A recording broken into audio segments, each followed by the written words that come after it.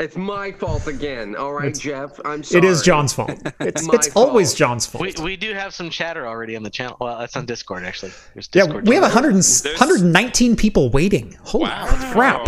So yeah, people have already said my name in chat. So Yeah. it was that was the one thing that was in the chat was it's John's fault. It's John's fault. It's always John's fault. That's awesome. I was here first, so it can't be my fault, obviously. That's right. Anyway, God, I had the YouTube video playing in the background, and I was like, "Wow, you guys are talking a lot." Oh, I did the same thing. so welcome to Talking Heads, everyone. Captain's Log supplemental of episode 171. We'll call it 171.5. Your twice weekly live show for the latest in beer and tech news. I'm Jeff. Whoever goes next. John? Steve.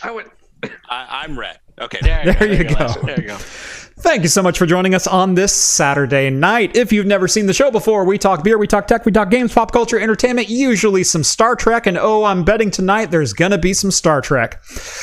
All super chats are read on the air, so long as they are family friendly. We do drink alcohol on the show. I can't necessarily guarantee this show will be 100% family friendly, though. Just because I think we're all just kind of in that mood. I'm a little buzzed, just let you know. Yeah, and Steve's already 3 drinks in. I'm already 3. I'm like 5. Oh my goodness! I've been working at the farm trying to get the sub pump going. So you've all been warned. Yeah. All right, and they said my audio was a little hot. Let's try that. Oh, anyway, actually, Jeff, I planned it. Jeff, you know, I like this angle. It shows your bar in the background. I know, isn't that nice? It's a nice angle. The bar and the guitars and everything. Oh, yeah. What? No. It's a nice angle. Yeah. Holy cow, Mike Farino over here. $50 super chat. You go ahead and read it, Rhett. Wow, you were already that's on. Thank you so much for your home lab videos. I passed my Net Plus last week and just decided to make my first true server purchase an hour ago. I picked up a Dell R720XD and will be running either Proxmox or XE on it. Haven't decided. Oh, sorry. Haven't decided yet, though. Excellent. That was good, Rhett. I like that. That was enjoyable. Welcome to the home lab community. No, R720XD is a fantastic starter server. It's got plenty of room for expansion in it. It's got lots of drive slots. I think you will be more than happy with that unit. Jeff's Amazon commissions, though. It's his affiliate link. That's a used server. So yeah, he can't. He's going to get it. You can buy used stuff on Amazon. You can. I do all the time. It's probably eBay, but whatever. Yep. All right. People are still saying my audio is a little bit hot, so let me see if I can. You sound good to me. I probably sound good to you guys, but because the mix in OBS is a little bit different. So maybe I gotta just use my own mic, same like him. Oh, hey guys, snap! I'm Jeff. Yeah. Someone spent $40 at Guitar Center. Hey. Oh, it was. Yeah, probably when you break it down, $40. It's a great mic though. The MXL 990. 990. Yeah. You know, I got the same one right here. Everybody's got it. It's the best. It's such a good mic. Right there. It is such a good mic. Love it. I got the kit with the boom mic. Yep. Nice. Dude, anyway, I couldn't even get through the intro tonight because we already got off topic. But welcome to the show, everyone. We did have a super chat. Yeah. So welcome to the show, everyone. Thank you so much for joining us on this Saturday night. This was a week. Definitely, yeah. Oh, yeah. What a week. All of us had a little bit of something to deal with. Everyone, yeah. Yeah, Rhett and Steve both spent most of the week living with family. Woo. Yep. Knocked over my beer bottle. Oh. It was hidden behind my mic and I didn't see it. But yeah, you guys both spent the week living with family because you guys both didn't have power or anything. Rhett, you didn't even have power at your in-laws' house when you were staying with them. Yeah. And John, you had your own little adventure. I had my own little adventure.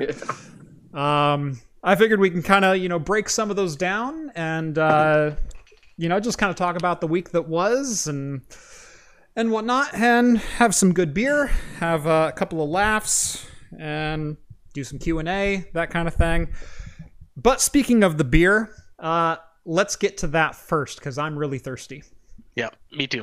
I'm already drinking. Who wants to go first? Yeah, Rhett, you're already opened. Why don't you? Go ahead, Rhett. Go ahead. Okay, so I've been drinking it a lot lately on the show because it's the only real craft beer I have in my house right now. But I got a case of of stuff from Benedictine Brewery from my hometown in Mount Angel, Oregon. This shit is I'm so sorry.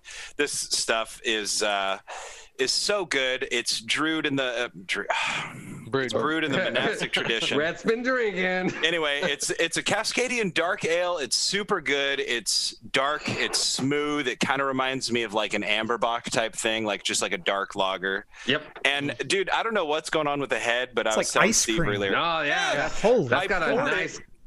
I poured it earlier, and then I went out to the garage. I had to slurp it down. I went out to the garage, and it was just like was already over pouring again, and now it just keeps coming up like that. So it's really good. I'm enjoying it. Nice. John, what do you got? I haven't even I sat down. You were like, start stream, and I was like, I don't even know what I'm doing. So it's like any other Wednesday. You should be used to this. Basically, I'm waiting to see what everyone else has so I can compete. So you can attack your friend. Oh my gosh. So it's like, I don't know. Because like right now, like in front of me, I have a 2011 Bigfoot, but I don't want to open it. Okay. Here, do you want one of these? Yes. So Right here. wait. Oh, wait, Steve, go ahead. Steve, go ahead. I got three things. I haven't decided. I think I know what I'm going to open up. 100th anniversary. I got Skies of Wonder by Fort George, this is the future Skies of Wonder. I have Sierra Nevada's Wonderland, which is a nectarine Kolsch. I haven't had that. Not that bad, actually. I've had it. And I have the marriage between a pastry stout and a jammy sour, which is from Untitled Art, is the triple berry hazelnut smoothie stout. That I have had. This is actually very, very good. Yes. It is the perfect blend of a pastry stout and a I haven't jammy even said sour. what I'm having yet, John. So I think I am going to start out with the Skies of Wonder because I'm in the mood for an IPA, and I do love Fort George. And you can never start a Saturday night wrong if you start it with Fort George. Oh, yeah, it's so good. You really can't. So I am going with, unlike Steve, I'm in the mood for a stout. I've been in the mood for stouts all week. So I had on Wednesday the Bourbon County 2020 Fog, which was freaking phenomenal. That's the one with the black tea and Earl Grey and honey. Freaking fantastic. I'm really super interested in that one. I really want to try that, just especially for the Earl Grey that's in the beer. That sounds fascinating to me. It was phenomenal. It was such a good beer. So tonight I am having Crux's Tough Love 2020, which is the awesome barrel-aged imperial stout from them. I don't even remember what the ABV, but I know it's high. I think it's like 11 or 12. 14. 14. Dang. Small potatoes. Wow. Good 14. Nothing. Right there. Wow. I have 14%, 70 IBU. I have decided on the Russian River Blind Pig. Oh yeah, so good choice. Why are you guys outdoing me? I'm not. I would say this is probably pretty equivalent to what Rhett has. Honestly, it's famous, but it's an okay beer. Honestly, right. I would say Benedictine probably puts more love and craft into their beers. But this is just a really solid, well-known. I think it's just an IPA, but it's a lower, and it's not quite the what is the Russian River one? Pliny. Pliny Elder. This is the lower 6.25 percent IPA. Perfect. Yeah. I feel weird being the only one with a wax top tonight, though. Like, oh, Jeff. I got stuff. I know. Well, I got more too, so don't worry about me. I have extra. Sure, I'm going to be drinking straight from the can, so... The Rainier can, right? Yeah. Yeah. I mean, I guess I could go get another Benedictine. I've got the Black Habit in the fridge, too. But... Oh, Black Habit's good, too. That's a good one. Yeah. All right. So I guess we'll just jump right into story time. And who wants to? Geez, I popped a full layer of wax off of this, and there's a full second layer underneath. They double dipped this one. Oh, geez. Yeah, they did. Yeah. Well, the first one, they're like, we can still see the ridges on the top. Right. And so they double dipped it. Yeah. I've had that happen a couple times, but not recently. There we go. Well, Hey, I got glass now. Honestly, so I know Steve's story. I know Jeff's story. Rhett, Right. though, I don't know your story. So, Rhett, if you don't mind, you want to go first? So there I was last Friday. Naive to put it bluntly. Oh, there's a little wind, a little rain, it's a little cold outside. Well, you guys remember, I don't know how it was where you guys were, but Friday morning, I woke up and yeah, it's icy as hell out. Like the roads are pretty bad. Like there's this thick layer. Like, you know, I got to take the Jeep out to get the kid to the babysitter and all this sort of stuff. But like after lunch, the roads are pretty good. In fact, by dinner time, the roads are completely thawed. I thought this ice storm was completely blown out of proportion. And in fact, like the Oregon Weather Service had they'd changed their advisory. They said it wasn't going to be as bad and put the kid to bed. Oh, it's Friday night. Let's play some games. Right. So I'm playing, I don't know, like Counter-Strike or something with my friends. And, you know, I should have went to bed. I was feeling it. And I even went outside and checked. I was like, it's not that cold. Well, anyway, I hop on and play a game of Counter-Strike. It's cold, but it's just like barely sprinkling. Right. Like, it's just a little mist coming down. That was gonna thaw the ice and stuff. And I'm halfway through a game of Counter-Strike and my power goes out. 10 minutes later, it comes back on. It seems to be stable. Okay, like I lose power where I live all the time, especially for short periods of time. So I live where there's lots of trees. Yeah. Okay. So like, turn my computer back on, rejoin my game of Counter-Strike. I get like 2 or 3 rounds in. This time the power goes out, but the sound is ungodly. Like the whole street is like whirring. You get, things pop, the sky lights up, power's out. Okay, that sucks.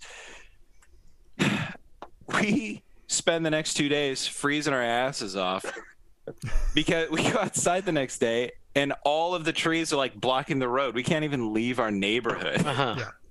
Like, I'm like, okay, this is kind of crazy. What are we going to do? Well, we waited out and luckily one of our neighbors was like, I got to go. So he just goes out there. He like cuts all the trees with his chainsaw so we can get out. But where I live, there's 3 ways into the neighborhood because it's kind of remote. There was only one way out, and it was bad. It was like dangerous. It was, especially at night, it was super hard. There's this like hairpin turn like up this hillside, and there's debris covering it. Anyway, you know, we get out, warm up, we stay one more night, and finally we go to our folks' house, or my wife's folks' house. They have no power, but at least they got the generator hooked up, and they got like a gas fireplace, and the fans hooked up to the generator. So like, the house is hot. There's no power, but the house is hot. So we go out there and spend some time. But yeah, we spent like 2.5, 3 days freezing our asses off in our house. Just like, what are we going to do? Just Now, Rhett says, you know, it was a little dicey getting out of his neighborhood. He didn't say quite how dicey because I actually drove up to check on him because I hadn't heard from him in 2 or 3 days. I'd been texting him and going like, hey, are you guys okay? You've got a young kid at home. And that's the part that was really scary is that like we couldn't get out and we had no cell service. Like there was no their cell tower was dead. Nothing. Yeah. Like, so anyway, go ahead, Jeff. So I'm like, I haven't heard from him in a couple days. I just want to make sure he's okay. He lives like 12 minutes from me. And so I'm like, I'll just kind of venture out and make sure. So I drive over there and I get to the road to turn onto his road or get to his intersection. And I'm like, well, he's not getting power back for a while. Because this was what, Monday morning, Sunday afternoon, something like that? It was, I think it was like Monday. Yeah. Because we had just come back we were like, we're going to be at our in-laws all week. So we came back to get stuff. Yeah, so we happened to cross paths because he was staying way out of town and whatnot, but we happened to be like at his house in the same 30 minutes. It was crazy. Yeah, it was weird. We were literally like on our way out the Brett door. was like hitchhiking on the side of the road like it was day after tomorrow. We're gonna get there, guys. So I get to the intersection to turn onto his street, and there's been no street lights or traffic lights for probably about a mile driving in. You look left to look up his road, and there's at least 2 power poles down that you can see in a field of about 30 trees, which have all fallen. One of which was probably about 4 feet across. I mean, there was a big old oak that took a dive. Yeah. It snapped a power pole in half. When the power pole snapped, it had wrapped the power cord around the pole, and then it had it like tensioned, and so the pole itself was suspended above the highway. Yeah.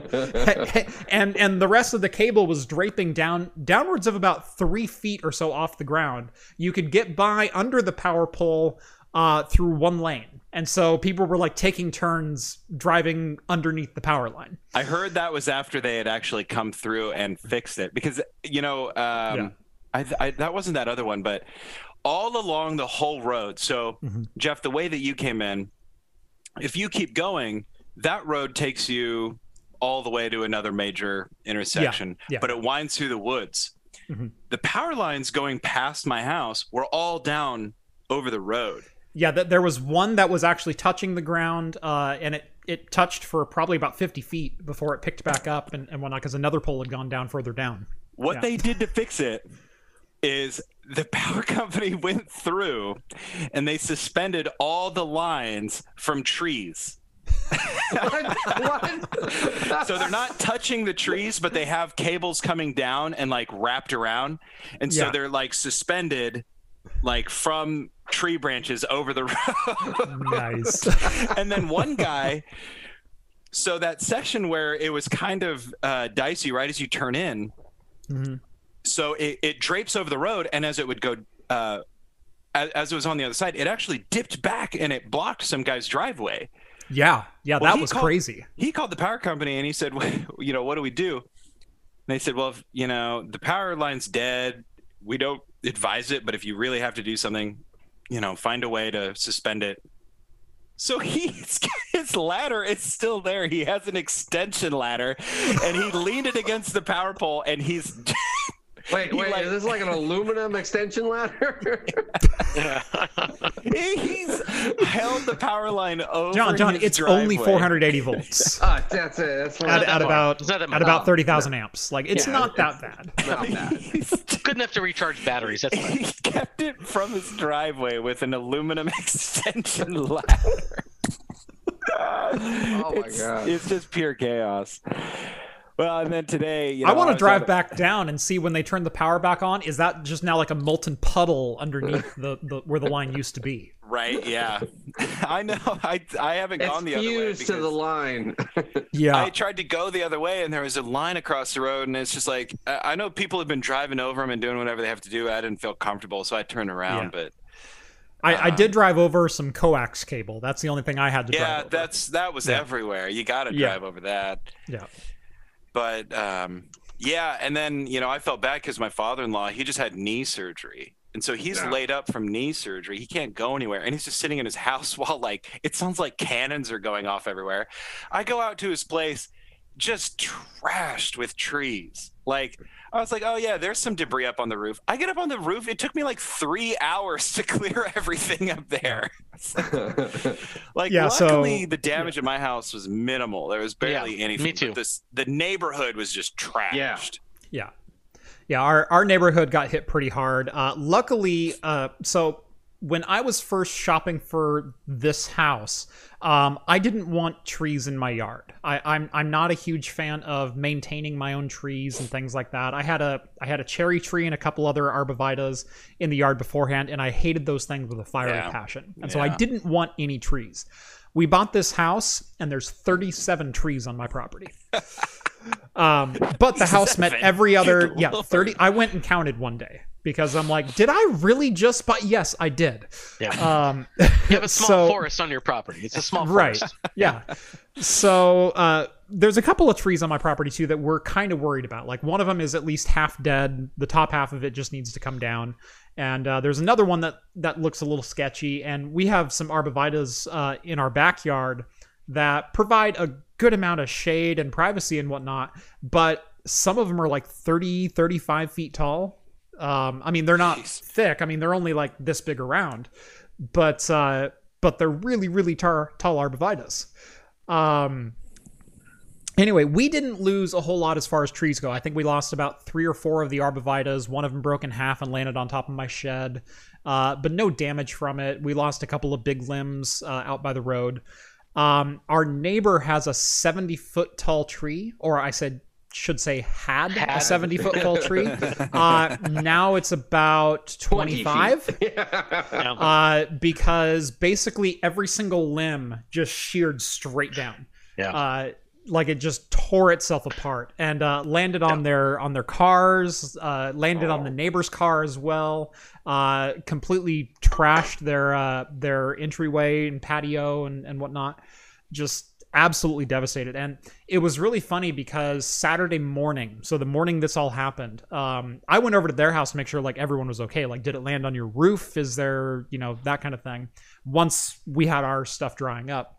And so we have all of my neighbors just kind of standing in the middle of the cul-de-sac going like, well, this is weird.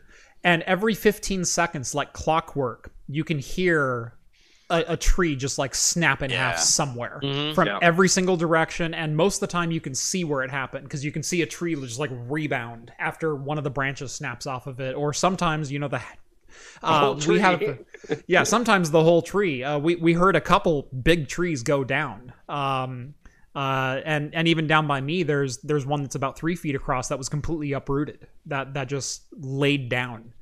So yeah, it was crazy. Anyway, Steve, I know you didn't have much on your property, but I haven't heard much about your neighborhood either. So. No. Okay, so let me paint you a small picture.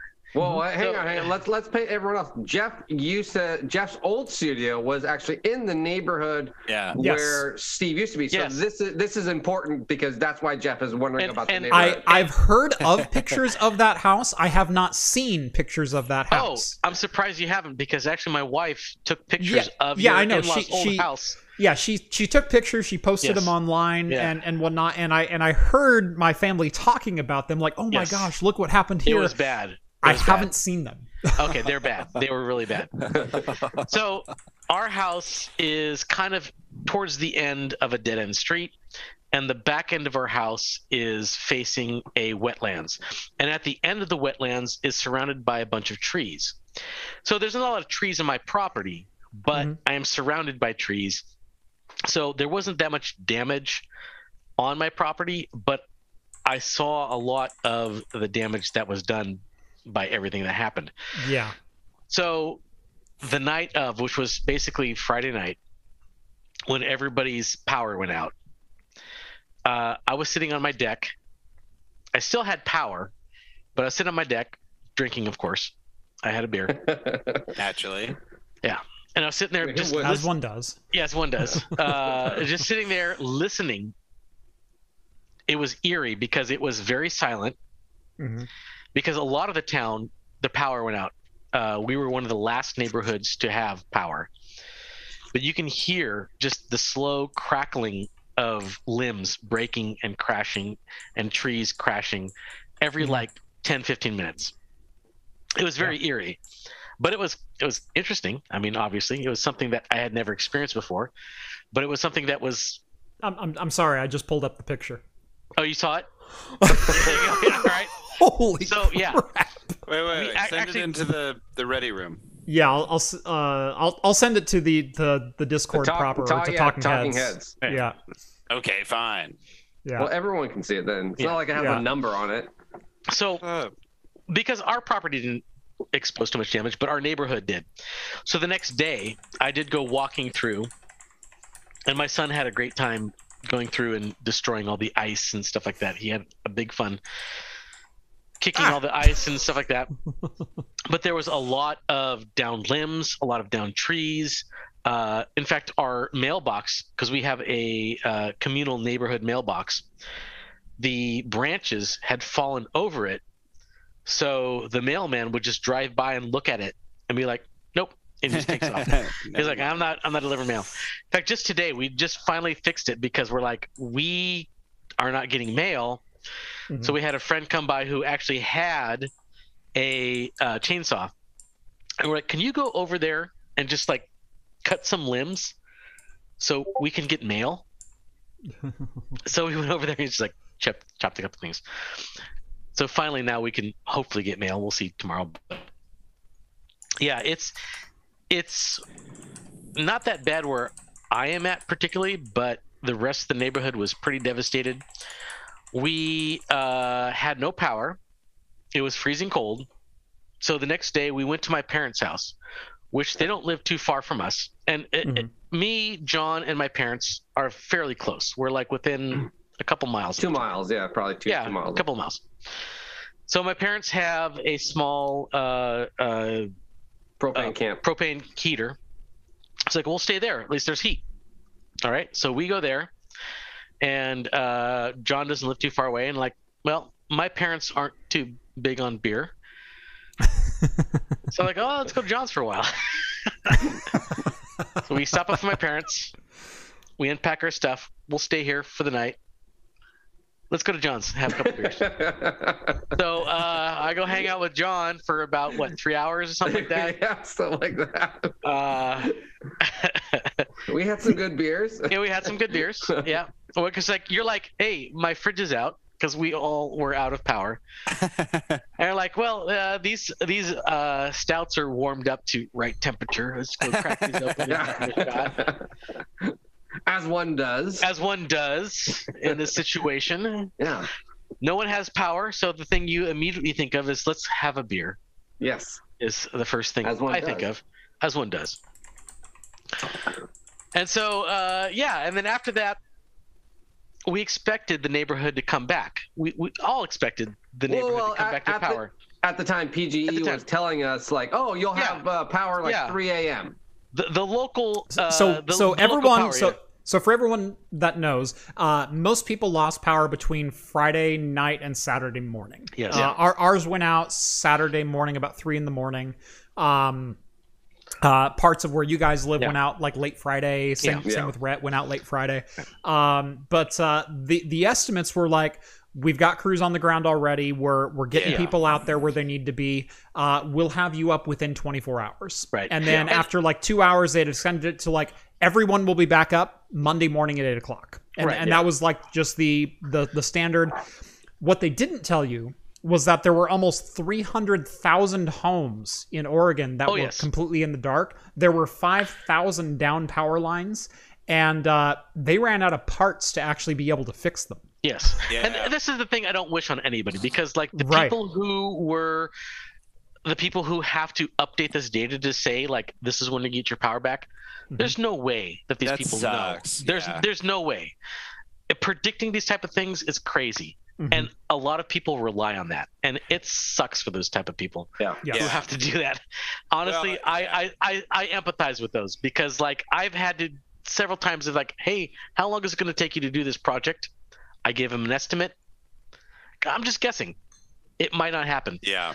For these type of things where like, hey, there's these power lines that are down. I have no idea what the damage is. Tell me when my power's coming back. They don't know. Yeah, that's what's hard about being a faceless corporation. Yeah, exactly. But this thing, eventually, to their merit, they did eventually just rip out the predictions of when power is coming back. It's like, we don't know. We don't know when power is coming back. So don't rely on these predictions, because a lot of people did. I admired that move. Yeah, that I did made too. a lot of people mad, but I was like, I'm like, no, that's the right way to do it. That's how they should have done it, because we have no idea. Yeah. We have to assess the damage first before we can accurately predict what's going to happen. Isn't that interesting, though? It's kind of an interesting thing when you think about it, because, like, in a way, when was the last time something like this happened? It's been they said 1980 was the last time an ice storm of this magnitude hit the area. My dad said it compared to the Columbus Day storm in 1964 as well. Yeah. They were saying this was technically the worst one since the Columbus Day storm, which is a 1964 storm that was a massive ice storm that also led to a massive flood. Here in the state of Oregon. And you guys remember in like 1996, the flood, flooding? Yeah, so there was the flood here in 96. I was a baby. And then I was in first grade. So there was the floods in 96. There was also we got an ice storm that was very similar to this in 2003. Late 2003, early 2004, that crippled Oregon for almost 2 weeks. I remember that. And the roads, remember all the highways got super screwed up because the ice got into all these cracks and expanded and blew out a bunch of the highways. It blew up huge chunks of I-5 and whatnot. But yeah, there was well over an inch of ice on just about every surface that was outside. Now the kind of the saving grace was that there was a lot of snow that fell before, and so not as many trees fell. This was the largest power impact that we've had since the 60s. Yes. Because of the circumstances where this was just the ice. Well, crazy? When you get snow first on a lot of the trees, and then you get ice on top of that, the snow will just fall, have the ice fall off the top of it. And that's why we didn't see those massive power outages in 2003. But I would venture to say we had more ice in 2003 than we did this week. Yeah, this was just solid ice. This was just ice, pure ice. This was just ice. Solid ice, Yeah. And that's what's weird. Again, I went out at 8 p.m. and I was like, we missed it. We're good. Well, it's funny. At 9:30, I lost power. Yeah, so my story is... let's get to John, because John is pretty good, too. we mingled together, but John's got an additional property. And so to finish Steve's, we drank a lot. We had a good night. Yes, we did have a good night. Yes. Let's just say Steve didn't drive back to my parents.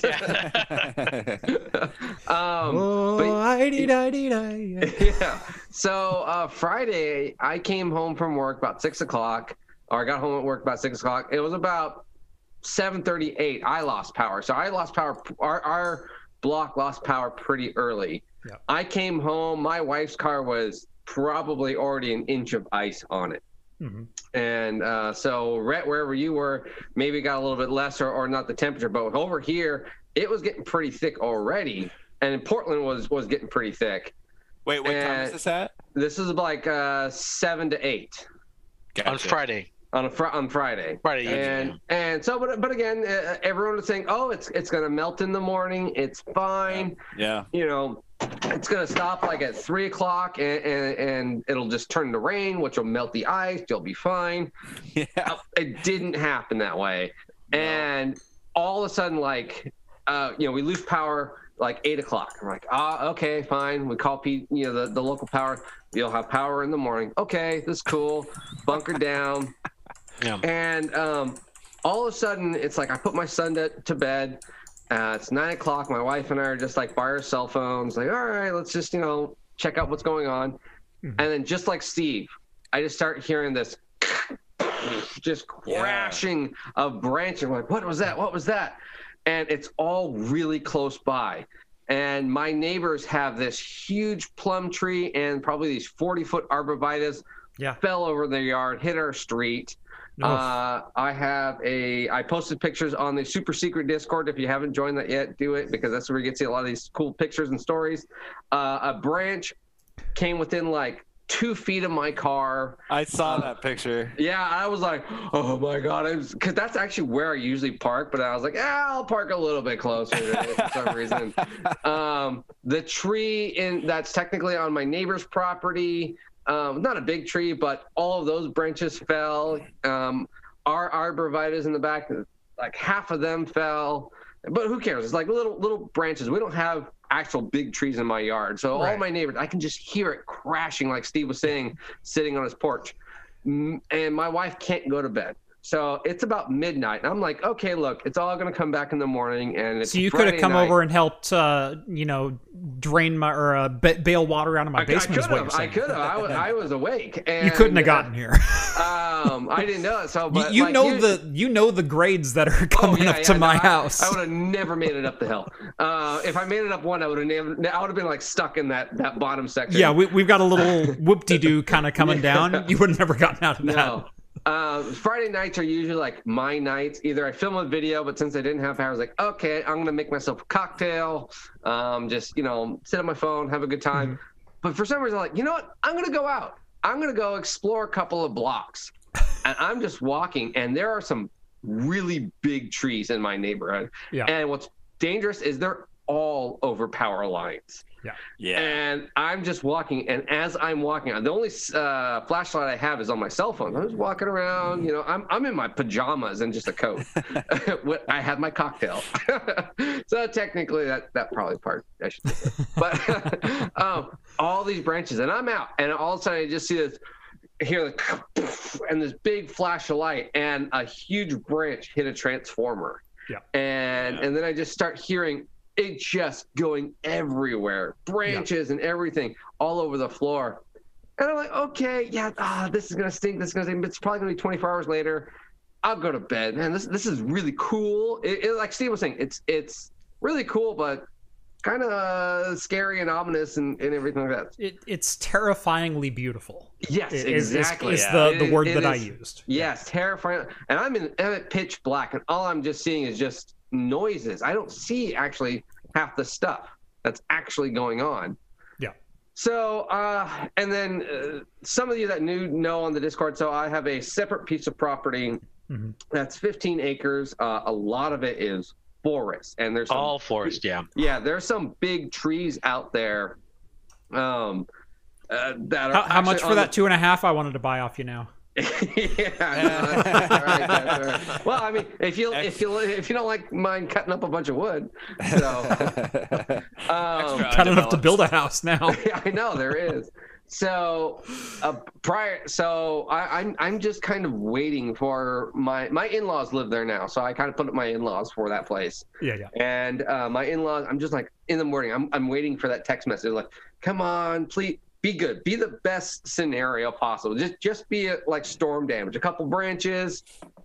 Oh man, did nope. I just see Armageddon? Oh my gosh! If every tree on the main property, on the back property. This is also where Steve and I, Jeff has done it. Rhett, you haven't, but you've always been invited. Do apple pressing. Yeah. I no longer need to prune those trees.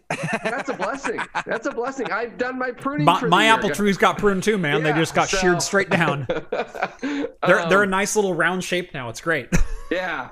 So I went and counted how many tree or 30-foot plus limbs have fallen. Like this tree's either gone or completely on the floor, or it's worthless, or a 30-foot section of it has fallen down. Yep. I stopped counting after 36. Yep. It was a nightmare. He trees. So we had a windstorm like 3 weeks ago, and he had already lost like 5 trees, and he was like, "I have so had it with maintaining this place."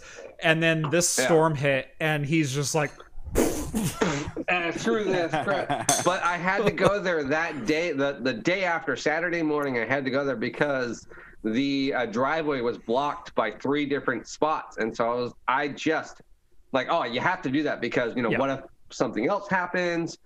And even during that was so dangerous because it was in the middle of the day, the sun was shining, so some of the ice was melting and falling down. Yeah. And my wife was helping me out, and she had to actually like run and jump out of the way as this large, probably 10-foot limb fell within a foot from where she was. It was scary. My father-in-law got probably a softball size of ice, just fell from a tree, probably about 60 feet up, hit him right in the back. It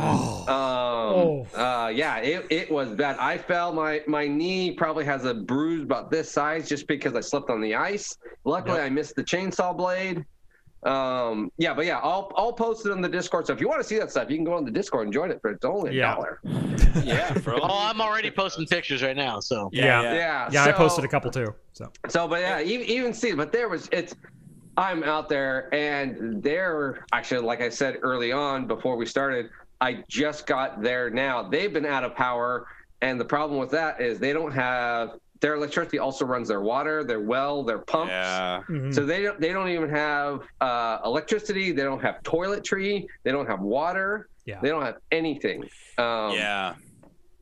So But John, you were saying you made a bit of an exodus to go and buy some generators. I did. I traveled 300 miles to just pick up some generators. right. I called every place from Roseburg to Olympia. Yeah. Every And he major found hardware store. one. And I found two. And I was like, can I just buy them now and I will come and pick them up? And I I let my boss like, hey, can I leave now work because I got to go there and I'll get back early. And he's like, yeah, go ahead. Yeah. And then we did that, and then luckily had power at my house and gave them power. Good. And so that was. But it's amazing how much of a difference just like whatever you can run off a generator makes. Oh, it is like you're just like I can have a couple of lamps and a microwave, and you're just like, oh my God, this is amazing. Or like keep your fridge going. You're like, we had to throw out all of our food, and we threw out like several months supply of breast milk and stuff. Like, me too. Sucks. Me too. Like, Yeah. I usually keep a couple of months of breast milk. Yeah, a couple of months myself. I will say, luckily, I got to start restocking now. It's ridiculous. We did think of that, and what we it's like did $12 a bag on the black market, you know? Like, geez. I know. we actually like piled Where up. are you getting those a bunch of prices? I've been boxes of paying ice. 17. You gotta go to the right people. You gotta go to the Guatemalan market of and milk. See, you need to get that free range milk. That's where it's really all at. You gotta go get that stuff. That's the good stuff. You don't know where that's been. I prefer almond breast milk. They're eating too much gluten, Jeff. You don't want that. That's the gluten breast. Yeah, I'm lactose intolerant. Yeah. Oh man. Hey, so real quick, there are a couple super chats that we missed. Yes. My phone will turn back on. So Trippic, who's one of our New Zealand friends, sends over a couple of bucks, couple of Kiwi dollars. Hey Jeff, there's water coming from under your door. Thank you. And I glared at him literally as soon as that one came in. Oh, is there really water under your door on camera? He claimed there was, but no, there's not. Oh. And then the other super chat is from someone that I know IRL. Actually, I know her quite well. She's my sister. KJ sends $5 my way. Sorry about your house, Jeff. Take this money and buy my nieces some ice cream cones on me. We will definitely do that. Actually, my wife came home with some ice cream cones and ice cream like 2 days ago. So yes, we are getting that taken care of. Yeah, that $5 is going in my pocket.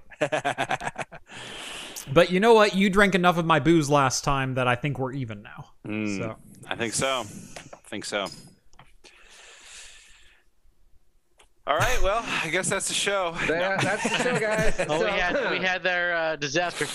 Well, I mean, to be fair, like I actually fared pretty well because we had some friends that lives further south that actually got power back within a couple of hours. Mm-hmm. And they had an extra bedroom, and they're like, "We'll just come down here." Yeah. So we ended up staying with them for a couple of days, and we retreated from our fortress of solitude. All right, hang on a second. It was literally like Steve. So the night comes over Saturday. Steve is like, "Oh, I want to go drink at John's." It's like, you know what? I don't want to stay at my parents'. I want to go drink at this other place. It's not as warm as I want to be. Oh, exactly. I'm going to go stay over there. See you guys later. Yeah. They keep the thermostat on 70. Steve went from no power, a night of drinking to, I'm going to go to my friend's house with hot water and food and a night of drinking. That's what happens when you have friends with options, John. Yeah, John. Right.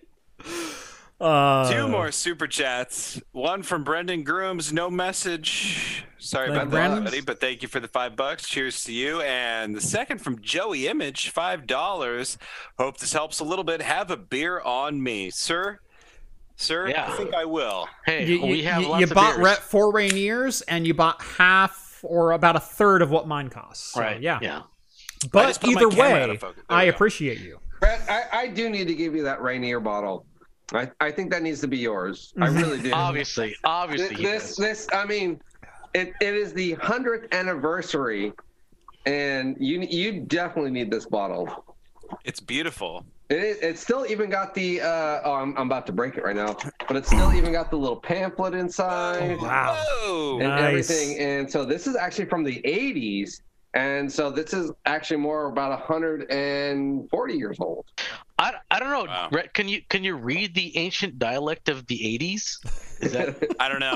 It's gonna I don't be know if I hard. can. Yeah, I hear about this ancient communication that He's He's going to have to they call light the some safety candles and There's gonna draw be a some, pentagram like, on the floor. Some hieroglyphics Not- going on there. 1978. dance. Oh, there you go. Yeah. So the 1970. bottle was capped in 1978 on the 100th anniversary of Rainier. That makes sense because right here, established 1878, baby. There you go. There you go. So Right Rhett, there. sense. Yeah. Rhett, you Math need prevails. I'm gonna I give think you that this needs bottle. to live with Rhett. This needs Yeah. to live with Rhett. Okay, that makes sense. This bottle's gonna live with Rhett. So- Next time I see you, that's yours. So trying to keep some semblance of a show together. How's everyone's beer doing? I will say. it's So gone. I'll go first. So I had ahead. the Crux Tough Love barrel aged 14%. This is drinking way smoother and way faster know. than I expected. Oh Yeah. my gosh! I've had Tough Love several times, and Yeah. I would agree with that probably assessment because it's an absolutely delicious beer. It's Now that's a wine barrel age, right? no, this is bourbon. No, the bourbon It's barrel. a bourbon. Bourbon Yeah, or barrel. barrel aged imperial stout. They don't Okay. say what type of barrel. Okay. For some reason, I thought it was like a No, wine. Kentucky bourbon barrels. Okay. It's on the back. Yeah. No, Kentucky bourbon barrels. You can taste the oak. You can taste everything else. This is like quintessentially what you want out of a barrel aged imperial stout, and it's 14% instead of 10. And let me tell you, this is a dangerous bottle because it's been 40 minutes and I'm already through the pint and I'm going, I could totally have more, but I know that's a problem. See, John and Steve haven't drank with me since I've lost my tolerance. When I became Yeah. a dad, I went through this Oh. phase of yeah, of not doing anything. solidarity with my wife. Right. Yeah, I Right, get that. right. No, I know what that's like. I don't. I did the opposite. I tried to rebuild my tolerance and I can't. Oh, It's Rhett, gone. yeah, we need to. It's hang gone out forever, again. buddy. I'll get you back there, Rhett. I promise. I'll get some Star Trek. I'll bust out some beers. We'll get you there. I was gonna say all you got to do is open another. I know. I'll open up another tap room, Rhett. I'm gonna do this. It's gonna be called. I'm Rhett's there, Place. John. Oh, Red- Red Honestly, Place. if you just visit John at his house, he's got more variety of beer at his house than he ever had at his Well, tap that's- house. It's the That's what I've been $20 telling cover Jeff. that gets me though. Well, yeah, no, you I know. just Why gotta does pay. he do Just pay that? cover. Just pay a cover charge. It's parking. Come on, guys. It's just parking. You can It's like fit 6 Portland. in your driveway. It's like Portland. Come on. Yeah. I took so the that- bus and you still charged me 20. Well, I don't validate. Okay. So. John's 12-step program to tolerance. That's one thing I keep telling Jeff. It's like I miss about doing the in-person shows is just like how good I had it in the beer I do. department. I Yeah. really miss the in-person shows. Those are fun. yes. Yeah. Yes. I don't miss the it's- drive, although don't- he moves closer to me. Wait, 3 I've more got the close weeks commute, and it's Okay. been a year. and then the studio shuts down. The ones I miss the most is when Jeff lived like a block and a half Oh away from me. God! And we I could can just whiskey walk taste over off there. each other. Yes, Oh, that was the best. oh! Oh man, that was Every great. time Steve would come over, I'm like, "I've got 3 new bottles," and he goes, "So do I." Let's go. Good lord. There are so many times after the show. Hey, you guys still up? I'll be right up. Yeah, we're up. Yeah, we're up. Yep. Hey, real quick, I want to hit this next super chat before Yeah. we miss him. From Parker Reed, $20. Good $20. luck. Oh, Parker. Thank you so much. Glad to see everyone in good spirits. Sir, Yeah. It's been a rough week, but when you live in a place as beautiful as the Pacific Northwest, you can't help but keep a smile on your face. And, sir, I am in the best company that one can find themselves in currently. Hell yeah. You're other drinkers. Even when every single tree in Oregon is missing the top half of it right now, which, quite honestly, there's not a tree with every limb intact. There is not a single one. I guarantee you, this springtime, when the leaves start blooming and all the everything starts springing out, it's going to be even greener. You're not going to notice it. You're not going to notice. And then you won't. Come September, it's going to be fire season again. It's going to be worse than ever. I mean, yeah. Don't start that yet. Yeah, I don't know. I lived through the tungsten era. Yeah. I mean, the pictures of that have been going around. It's like, oh, I think I saw it on Reddit the other day. It was like, here's, I don't know. I'm going to butcher the meme. I can't even remember. But anyway, it was 3 pictures. No, I saw it. Capitol is normal. The Capitol in fire. The Capitol as all the trees collapsed. Yeah. This past year and a half has been a dichotomy of everything. Full of once in a generation of extremes. One left to the it's right. crazy. No, it's been absolutely insane because we had the fire season unlike any that we've ever had before, including the smoke just sitting down in the valley to the point where for a solid week we lived in orange. Yeah, everything was orange, and I don't mean just we lived in Doom levels. Right. It was literally like playing a Doom level. It was that level of orange and tungsten. And, someone and was just, having to molt the ring to Mordor. I mean, I saved that picture of the FedEx I felt like I was truck about in 2 Staten. miles off from Mordor. Honestly, if that's the worst that they can throw at us, we're gonna be fine. We'll be fine. We'll be fine. Yeah. God, Right. I don't know about you guys, but I was like, I don't. So we've got we went from COVID to the worst fire season we've ever seen, and not only will people try to kill you, but the air is trying to kill you. To a winter that, quite honestly, until February, really wasn't that bad. It was so mild. It was mild. It was kind of rain. It was a little bit rainy, where we got rain every day instead of just every other day except for the 5th day. Well, there was a couple days this is summer. Yeah. We didn't quite get that here, but but it was sunny, and it was I can go outside. We got a couple of sunny days. Usually in February, there's a day that hits 68 degrees, and no one ever believes me about that. But there's one day in February you can take the convertible out and just cruise, and that hasn't even been on the forecast this year. Anybody with a convertible or a motorcycle knows about that date. Knows about that day in February, especially if in the Pacific Northwest, because there's only a few select days where you can enjoy that. Yeah. Especially when it's not always, July, The 350Z, every time I start it, the battery hates me. It's I get to drive it so infrequently anymore because it used to be my daily driver. It was my daily driver for almost 3 years. And then all of a sudden, it's I only get to take you out on special occasions when it's nice and when I don't have any work to do. And sometimes I have to turn you on just to back you out into the driveway and pull you back into the garage so your battery doesn't die. You should turn it on, hook back it up to a trickle Jeff. charger. What are you doing? It's in your garage. I know I have a trickle charger. Yeah, what are you I know I doing? do. I just like Jeff's analogy. He's Jeff, he wants to turn it on. He wants to turn it on. Yeah, he wants to be able to turn it on. He wants to turn it on. He wants to be able to backs that thing up. That's Jeff's analogy. He wants to back it up. If it's already warmed up, what's the challenge? You got to turn it on. And you got to back it up. You got to turn it on and then back it up. Then back it up. You got to heat things up. You got to get the juices flowing. All right. Rhett already opened up his beer. My beer's done. Jeff, I'm finishing mine in the next minute. Mine, so I'm gonna go get another one. And what's really fun is you can this. see me walk across the room now to my bar. Well, I know. That's what I was gonna say. Fridge. You got a nice view. I like that view. I might have to change mine to be the back of my fridge. Right. I kind of like this. Do. So the reason I have this view is because my streaming PC still will not turn on. So I've gone from massive highs and lows in this whole process of the basement flooding and whatnot. Originally, I thought I had lost my streaming PC. And then when I took it apart and went let's start assessing the damage, the water level was below the power supply. And I went, there's no possible way anything got wet. Not only that, it's fanned down. And so and the power went out before it started flooding. And so there's no way anything's wrong with it.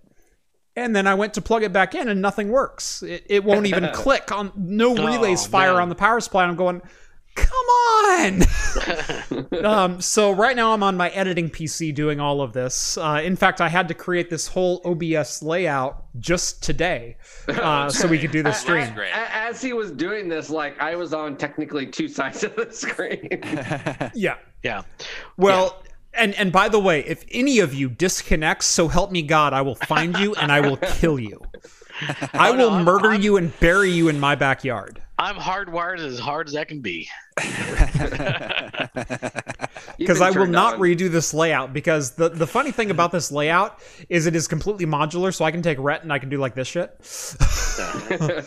But it's all dependent on the Zoom layout, and so if I go down to 3 people in Zoom, I can't make this layout work. Right.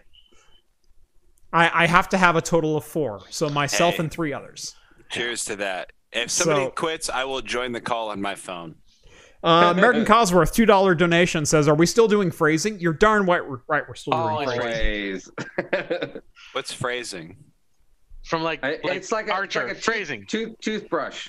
Phrasing. Boom. Phrasing. Sorry, I never watched Archer. Archer's great. Come on. It was always on at John's bar, but I never watched it. I think it's like the first 5 seasons are really good. Then they split off, but this last season they're always talking about phrasing.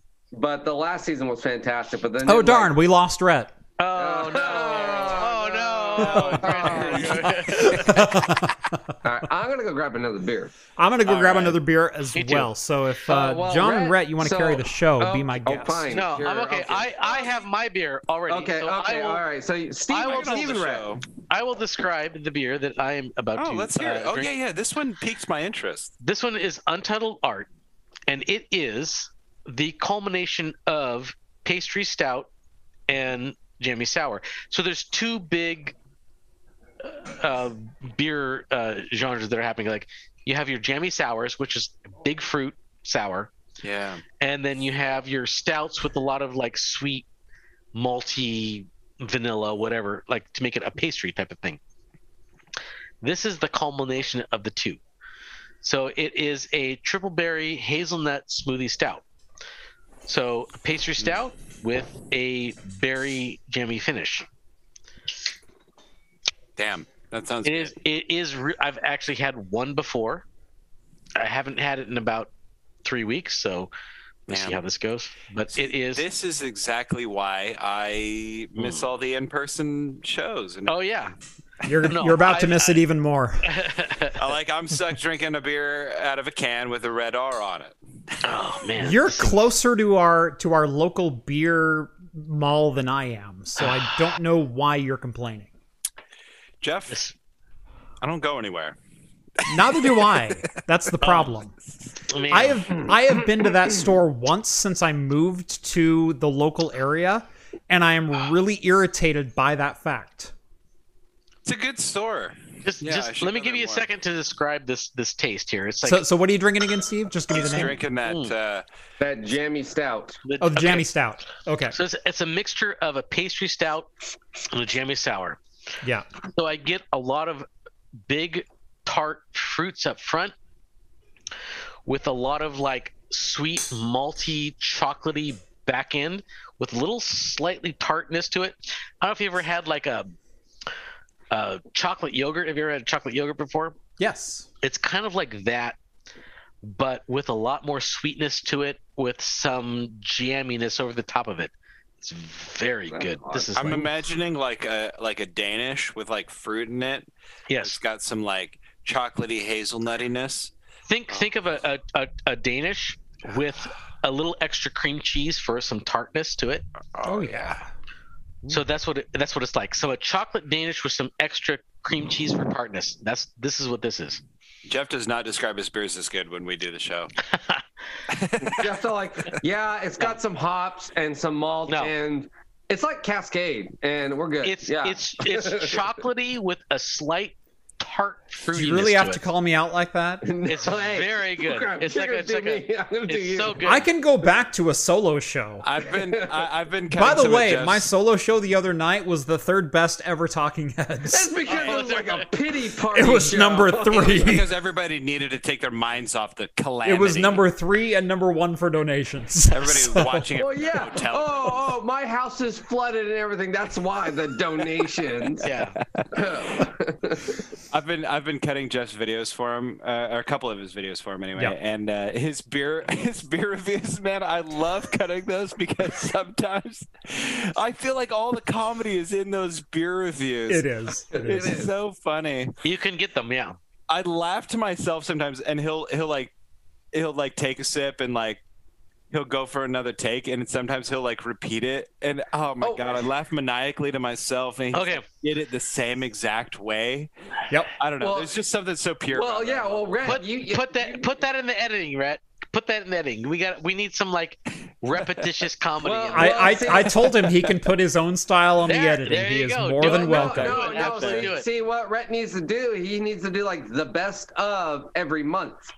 Right. Like so, once a month. That's a good idea. Here's the best No. of Jeff's mishaps, and then that's the the Patreon, the float plane exclusives. That's a good idea. I should save some of those. So 'cause there's some actually- stuff that just like I laughed my ass off. Yeah, I cut all of the scenes of him just sipping the beer together. that's just Eric. It's so stupid but so funny at the same time. Yeah. No. So this is a very, very early announcement. I will be shortly launching a second channel, in which you're gonna see some different things from me and also possibly some Rhett on the stream. I'm just working on getting him a camera. That OnlyFans? Yeah. it won't be Yeah. OnlyFans. Oh. Well, that's another thing entirely. Alright. Right. But no, so Craft Gaming is going to be a channel starting up probably within the next month or two.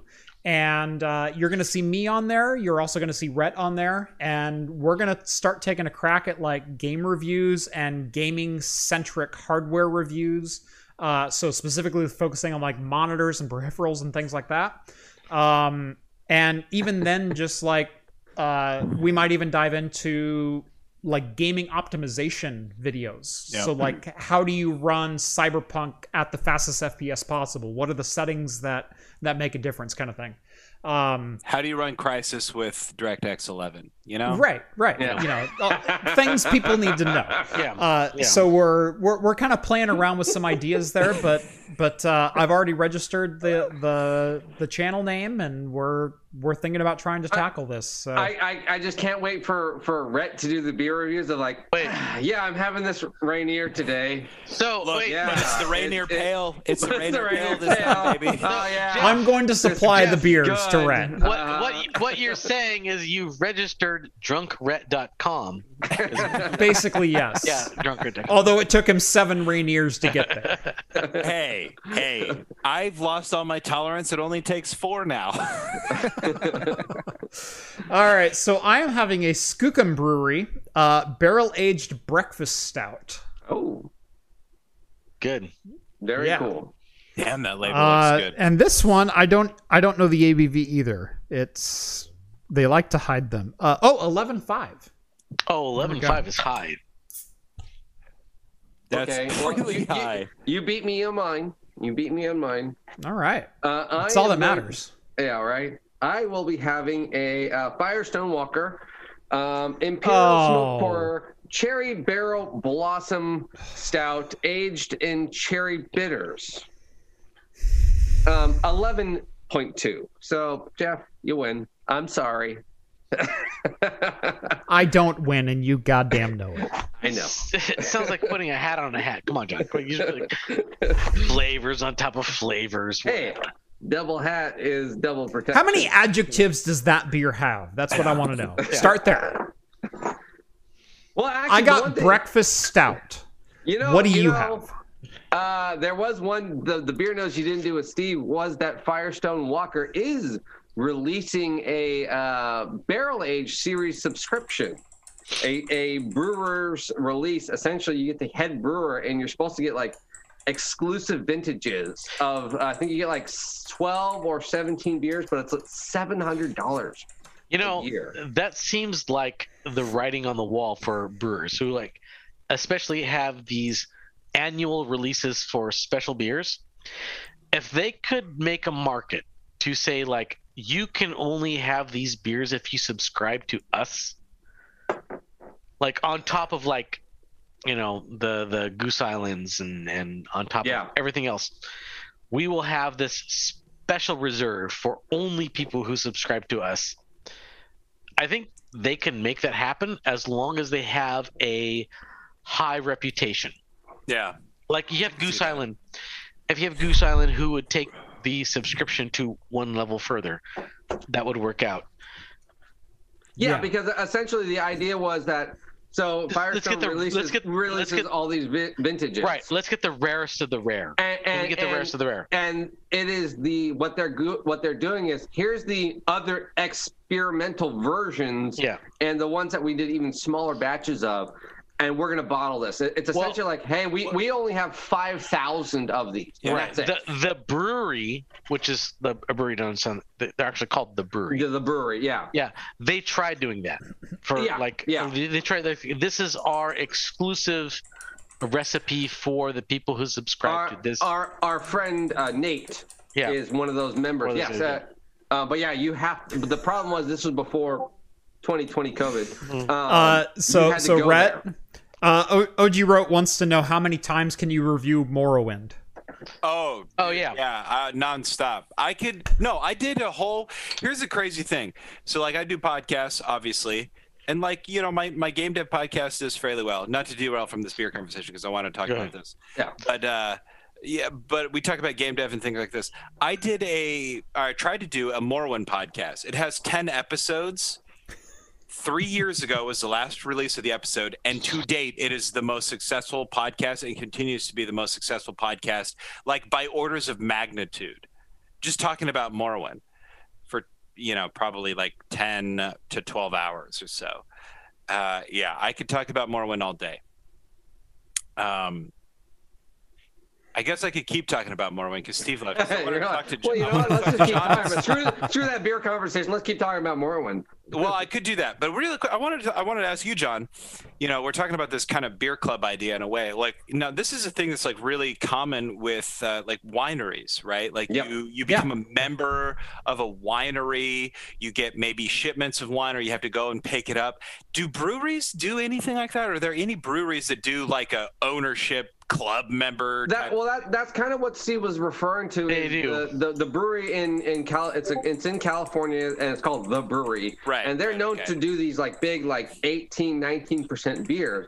But what it was you have to you can only pick it up at the brewery, at the location, at their actual place. Yeah. But they'll hold it for you up to 2 years. That was actually the really cool selling point. It's a lot cheaper. To where now Firestone Walker and the way 2020 allowed people to ship beers now is what they're saying is, hey, here's you pay me a subscription for $700 a year, and I will send you these exclusive beers of like theoretically this cherry barrel. I just get big enough and people start sending me beer. It's great. It's for you. But whatever. Then they'll be like, well, we technically did this, but we did it in whiskey and coconut too. Right. But we only did it in 50 gallons. It's even getting to the point like in this specific local area, we have Great Notion Brewing, which is like a very, very popular brewery, well renowned. Like they make some great hazies, they make some great pastry stouts, they make some great jammy sours, everything. But they do not distribute.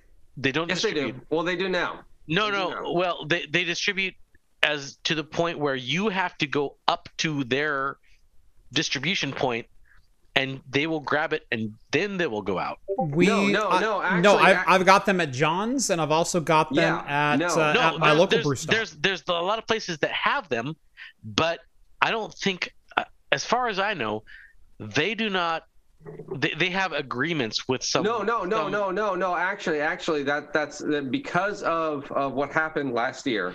Okay. They are now just like a lot of brewers, like Jeff has happened to him. Santiam, they'll home deliver. They are saying if you download our app, Great Notion, we will directly ship to you as long as you live in Oregon. Yeah, and I have not seen that. I have not seen that with their app. I live in Oregon. Yeah, but actually, they will say when it gets released. No. So what happens. They'll deliver it to you now, but actually, funny thing is they actually just released a new statement is that the Oregon state law just refined itself to say that you can only order 2 cases per month from a brewery. And so, wow, that's kind of weird. Still a lot. But I mean, it's weird. Great Wait, Notion. so is the law limiting it now? Yeah. So the law is two cases per brewery. I mean, per brewery per month. Okay. I'm good then. I'm good. That's so fine. A single household can only get 48 cans a month per brewery. Well, okay. That's about what I go through anyway. I could manage that. That's okay. That's okay. Yeah. I'm trying to share the love. I got to be right back. My son needs to go to bed. I'll be right back. Oh, you're good. We got a couple I'm not going to drop the stream. Okay. Yeah, do not disconnect. I will. We seem to have lost John here. So we do have a couple super chats to get to. First off, American Cosworth says, Jeff, who needs enemies with friends like these on chat? Also, Jeff, I dislike excess water and trees, and I live in the Pacific Northwest, a place famous for both. Yeah. Both, yes, definitely. You are correct. Well, here's the thing. I mean, I also hate mold, but you live in the Willamette Valley, you get mold. I hate. Okay, I would like my lawn to be mostly grass, but I get mostly moss because I live in the Pacific Northwest. But at least it's green. At least it's green. Yeah. It's like I battle against the moss in my lawn every year. Yeah. So there's a gosh, what was I going to say? I had a point. Where was it at? Something about how like the Pacific Northwest is the best. Pacific Northwest. And American Cosworth needs to pump the hate brakes on the Pacific Northwest. There you go. I'm just joking. So there's usually this thing in Oregon with how do you live with that much water? And at the same time, it's like it's so beautiful because it's so green. Yeah. Well, that's why. We live for our summers. Is that right what there? We do. We live for our summers. Yeah. We live for summers. Now, we have summers. We have summers just like we have winters in Oregon, where winters in Oregon, people go, it rains all the time. And I don't mean like just like torrential downpour. I mean, it is always misting. So wet, don't let our tales of ice and woe dissuade you from moving to the Pacific Northwest. The way I usually describe Oregon, it's not this bad. It's not this bad. No, it's usually right. It's usually not this bad. What I usually describe Oregon as, because people will say like from Kansas or Texas or Missouri or Louisiana and Florida and whatnot, like why would you ever live in Oregon? And it's like, well, first off, the weather isn't actively trying to kill me. Yeah, where we live, it's like the Tuscany of to give you a perspective, the temperate zone is supposed to be like the middle between the equator and the Arctic. We are literally where I live, half a degree. I am 10 minutes away from the 45th parallel. And I'm 10 minutes the other way. Yeah, we are right smack dab in the middle of the temperate zone. Correct. We get mild summers and we get mild winters. Yep. Sometimes it's not that case. Sometimes we get really extreme winters. Sometimes we get extreme summers. But for the most part, we get mild everything. And it's beautiful. And that's why we have very, very green trees, very green areas, very wonderful camping, wonderful outdoor activities, wonderful everything in the Pacific Northwest. I am 1 hour from the mountains. I can go skiing 1 hour from my house. I can also go and lounge on the beach 1 hour from my house. The best part is in the winter you can go skiing, and in the summer I actually have you a go to beach the same 1 hour places. from my house. Well, I mean, there's grass technically on that beach. but I still got 100 yards between the sand and the ocean. Like I got it. It's okay. But see, what I love about the mountains, though, too, is like you can go skiing in the winter, and when you don't want to do that, You can go hiking in the You summer. can go hiking. You can go, beautiful. you know, Well, yeah, I mean, you can go or- canoeing. You can go kayaking. You can Well, you can do a Mount whole bunch Hood of is one different of things. the This few is- places you can go skiing year round. This is one of the examples that I give, like, as what the wonderfulness of living where we are right now. I had a friend who came in. He's from Toronto, Canada, and he came to visit me. And like, okay, well, I live in By the Oregon, way- everything like that. Strange fact: Toronto, Yep. further south than Oregon. It is, but our unique Weird, right? geography, our unique geography. So within a day, this is honest truth. Within a day, I took him up to Mount Hood to experience the peaks of Mount Hood, so he can hike up there. And then we from there we drove down and we went all the way to the coasts of Astoria. Yep. Within 1 day drive. Within 1 day drive. Yeah. We went from the peaks 3 of the mountains. hours. I It's know, not even and like a wonder. It's But a people- half an. It was That's breakfast it's to a lunch. relay race. That's what I'm saying. People run that. I'm saying it. That's the wonderfulness of where we Yeah. live. You could We hit the have- high we have- desert in between and still called it a day. Exactly. I was gonna say, yeah. If you People. That's the thing. Is like people don't know Yeah. the wonderful dichotomy of Oregon. Oregon that we have. That Yeah. we have the high mountains, we have the High high desert. desert, we have the coastal range. And You the can rainforests. and the the- rainforest. yeah. You can Yeah. experience that all within a day if you want to. If Yeah. you want to. Yeah. And it's all within a day's adventure if you I want mean, to. hood to coast, that's a yearly relay race. Yeah, it is. Yeah, I was gonna say, Right. like, it's a Mount bike. Hood. Yeah, how many people do that bike or relay race? It's Yeah, like exactly. from the hood to coast or whatever. Yeah, exactly. What's even more fun is when you start throwing in things like Crater Lake and you know the national parks that we have around here. Oh yeah. Right. Well, I even mean- even the state parks. I worked at Silver Falls. Like, Yeah, that yeah. place is the best. That is a 30-minute drive from your house, Jeff. It like, And is. it's got some of the It's- best. I went to Hawaii, and they're like, "Oh, you're not going to want to miss this waterfall tour." And I was like, "I don't know." And they're like, "What? Where are you from?" I was like, "Oregon." And they're like, "Okay, Oh, You can miss it. you can miss Right. it." You Yeah. can miss it. You're like, You've yeah, seen- it's you've a seen it. trickle. You've seen this stuff. I mean, well, Yep. yeah. I mean, yeah. Silver Falls is just. It's a. How can you beat walking behind a waterfall and then you're like, you know what? There's like 12 other waterfalls you can go hike to from this right now. Yeah. Right. Oh, there you go. Oh, hey, by the way, you know what? You're tired of this? Go to Multnomah Falls. It's like an hour away. Right. Yeah.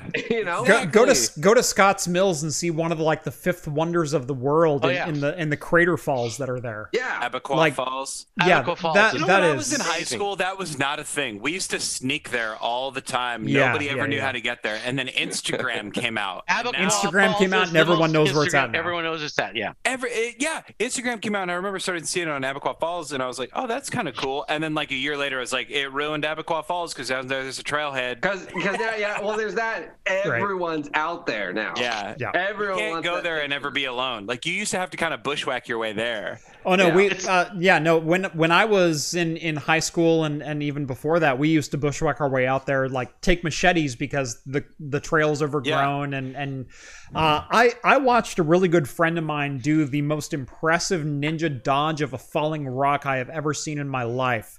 Where Tuck and roll, slice. right, where someone up above us had kicked a rock loose and it was rolling down the hill, and she went and I went like I yelled her name. Yeah. And she went just like full like Neo from the Matrix and just fully on dodged that thing on the way down to Abiqua Falls.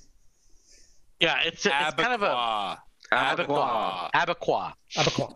Thank you. All right. Abiqua, Abaquah. Yeah. Either one. I don't know if we missed it, but we did have like 4 super chats. We've got Yeah. a couple more I was trying We to got transition one to more. them. So Andrew next one- said.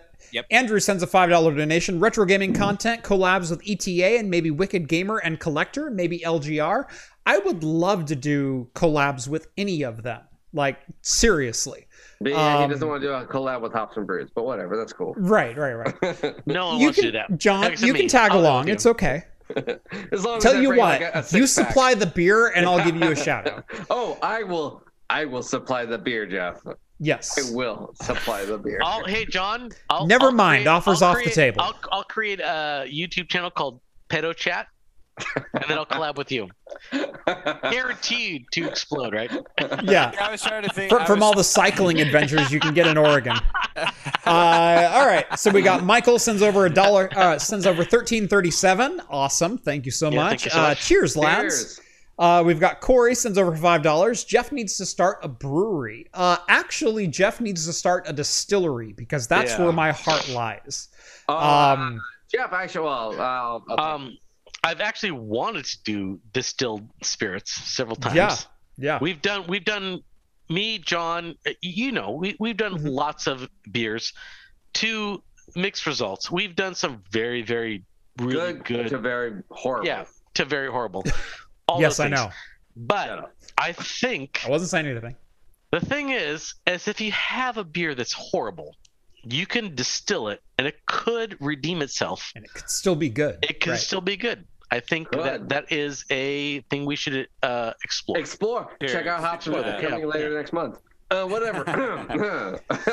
What was really funny is Big Spoon sent a $2 donation, and the way it came through in this was Hippo chomping on a 1-Up. It said $2, Hippo chomping on 1-Up. Yeah. Which is a GIF of a hippo chomping on a 1-Up, which makes a lot of sense when you look at it. Okay. But it doesn't make a lot of sense when it's in the aggregated stream and it just says, Big Spoon, $2, hippo chomping on 1-Up. Yeah. So thank you. I know. I think that's it. That explains a lot. I mean, that is big. That is big Spoon. Lots of people in the chat saying the PNW is the best ever, and we agree with all of you. Somebody agrees with me. They say it's so true. Absolutely. Well, actually, the one thing we did miss talking about is the fact that you can go from the mountain to the coast, but in the middle, you can hit like 30 different awesome birds. Oh yeah. That's the one thing we If you go from the start mountain to in the Bend coast, and drive to Lincoln City. You Holy have crap. Wineries. Yeah. So many wineries or distilleries. and wineries and distilleries. Yeah, there's also Willamette Jeff, Vineyards like right in the middle. You have to exclude Bend because Bend is its own unique ecosystem because it's high desert. It's not any kind of like in between driving distance with an Oregon, but you can still hit what is the ski resort there? Bachelor. Mount Bachelor and Mackenzie. You can still hit both of those resorts. It is still a unique destination that would highly recommend. That is unique. It is a resort to Oregon in itself. Yeah. Yes, I would say this is very unique in itself. If you were to go to Mount Hood and then go through Portland and then hit to Astoria, that's a whole different genre. That's a whole different geography than Bend, Eugene, Florence. And you can hit a lot of great breweries in between. Honestly, a lot of great breweries in between. But going to just Bend, Oregon by itself is a unique experience. Going to Bend, Oregon by itself is a unique experience. That's like a 5-day trip right there. It is. It honestly is. The brewery. Well, like Bend, Oregon, the city themselves sit there and hand you like this passport and like, look, if you hit all these alcohol spots, we'll give you a T-shirt. Right. Yes, I know. If you are a skier or a snowboarder, and you want to go or to a hiker, beer/skiing lava tubes, go to Bend, Oregon. I am not sponsored by them, but it is wonderful. Go there. I drank wine wine there. It is an amazing place. Paul Simon live across. It is amazing place. Awesome. Bend, Oregon is great. Yeah, I love Bend. We had a couple more shout outs. So we had Scott. Sent in $10. Just popped in. Glad to hear you all are talking about how great New Hampshire is. Hey, New Hampshire is the shit. So there you go. I ain't gonna take that from you. I will say screw New Hampshire in your Eastern time zone. Give me Oregon any day of the week. I've never been there, so I can't say it. I've been to the East Coast a couple times. I enjoyed it. It was fun. I have been to New Hampshire. You can enjoy it, but it's always nice to come home, right? Yeah. I spent most of my time in New England and Massachusetts, though. So, do with that what you will. Mm-hmm. My favorite bar that I was in New England was in Rhode Island. in Providence. Don't remember what it was called because I just stopped there to use the bathroom, and then it ended up being awesome and hung out. You know what's funny? I actually have 2 patrons that are from Rhode Island. Like when you think about like the diversity that we have. Yeah. I have 2 in Rhode Island that I know of, and one of them sends me like phenomenal beers. So thank you. You know who you are. I'm looking at you right now. I responded to you in chat a second ago. Manchester, New Hampshire, other places. There you go. Hey, I like New Hampshire. I like New England in general, Scott. So No, New England is actually a lot of fun. I've been there several times, and it honestly is a different space than it is that we live in. We live in a comfortable.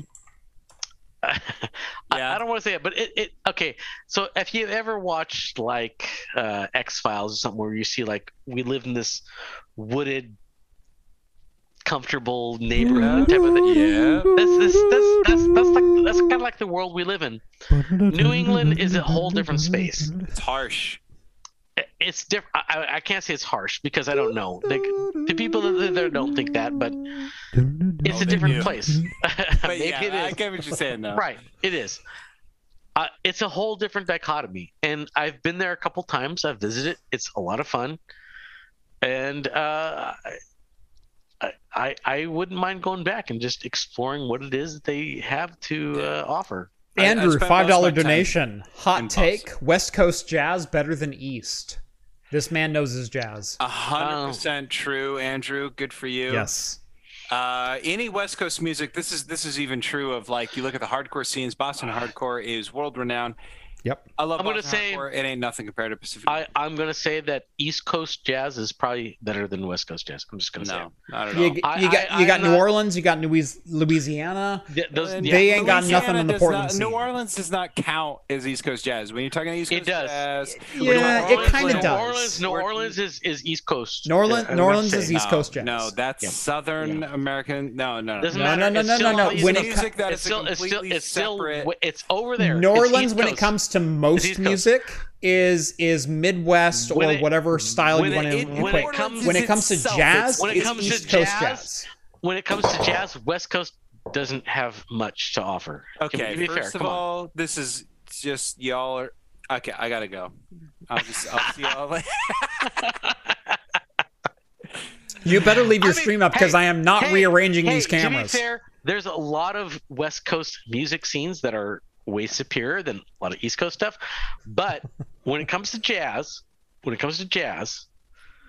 I think the East Coast kind of has us beat in that. Yeah, that's because it all comes out of I don't know. It all comes out of like New York City. It all comes out of Brooklyn. It all comes out of those music schools over there. No, the South, the East South, the southern areas. That's not good. No. Come on. There's a lot of stuff going on over there. There's like a lot of stuff going on over there. I'm not ever going to take away the music scene from the South. Yeah. Ever. Yes. But when it's coming to jazz, I guess it depends on what you like, I guess. The stuff that I'm preferring right now, it's coming out of Brooklyn. It's coming out of New York City. East Coast, though. What I will say, you're right. That's still East Coast. What I will say is Brooklyn, New York, New Jersey. They've got some insane jazz scenes. They do. Yes. What I will also say is, I will put, San Francisco and Portland up there with them. Okay, so I will not say Salem. Here's the thing. But Portland has one hell of a jazz scene. The specific music genres for the Pacific Northwest. We have a lot of experimental stuff. We have a lot of good mix of jazz and other genres that go along with it. Where if you want to go pure jazz or you want to go pure one thing, you got to go where the origin's at. What we do out here is blends. We do blends of everything. Well, the Northwest has its own vibe in general. Yeah, exactly. That's what I'm saying. It's like we have blends of everything.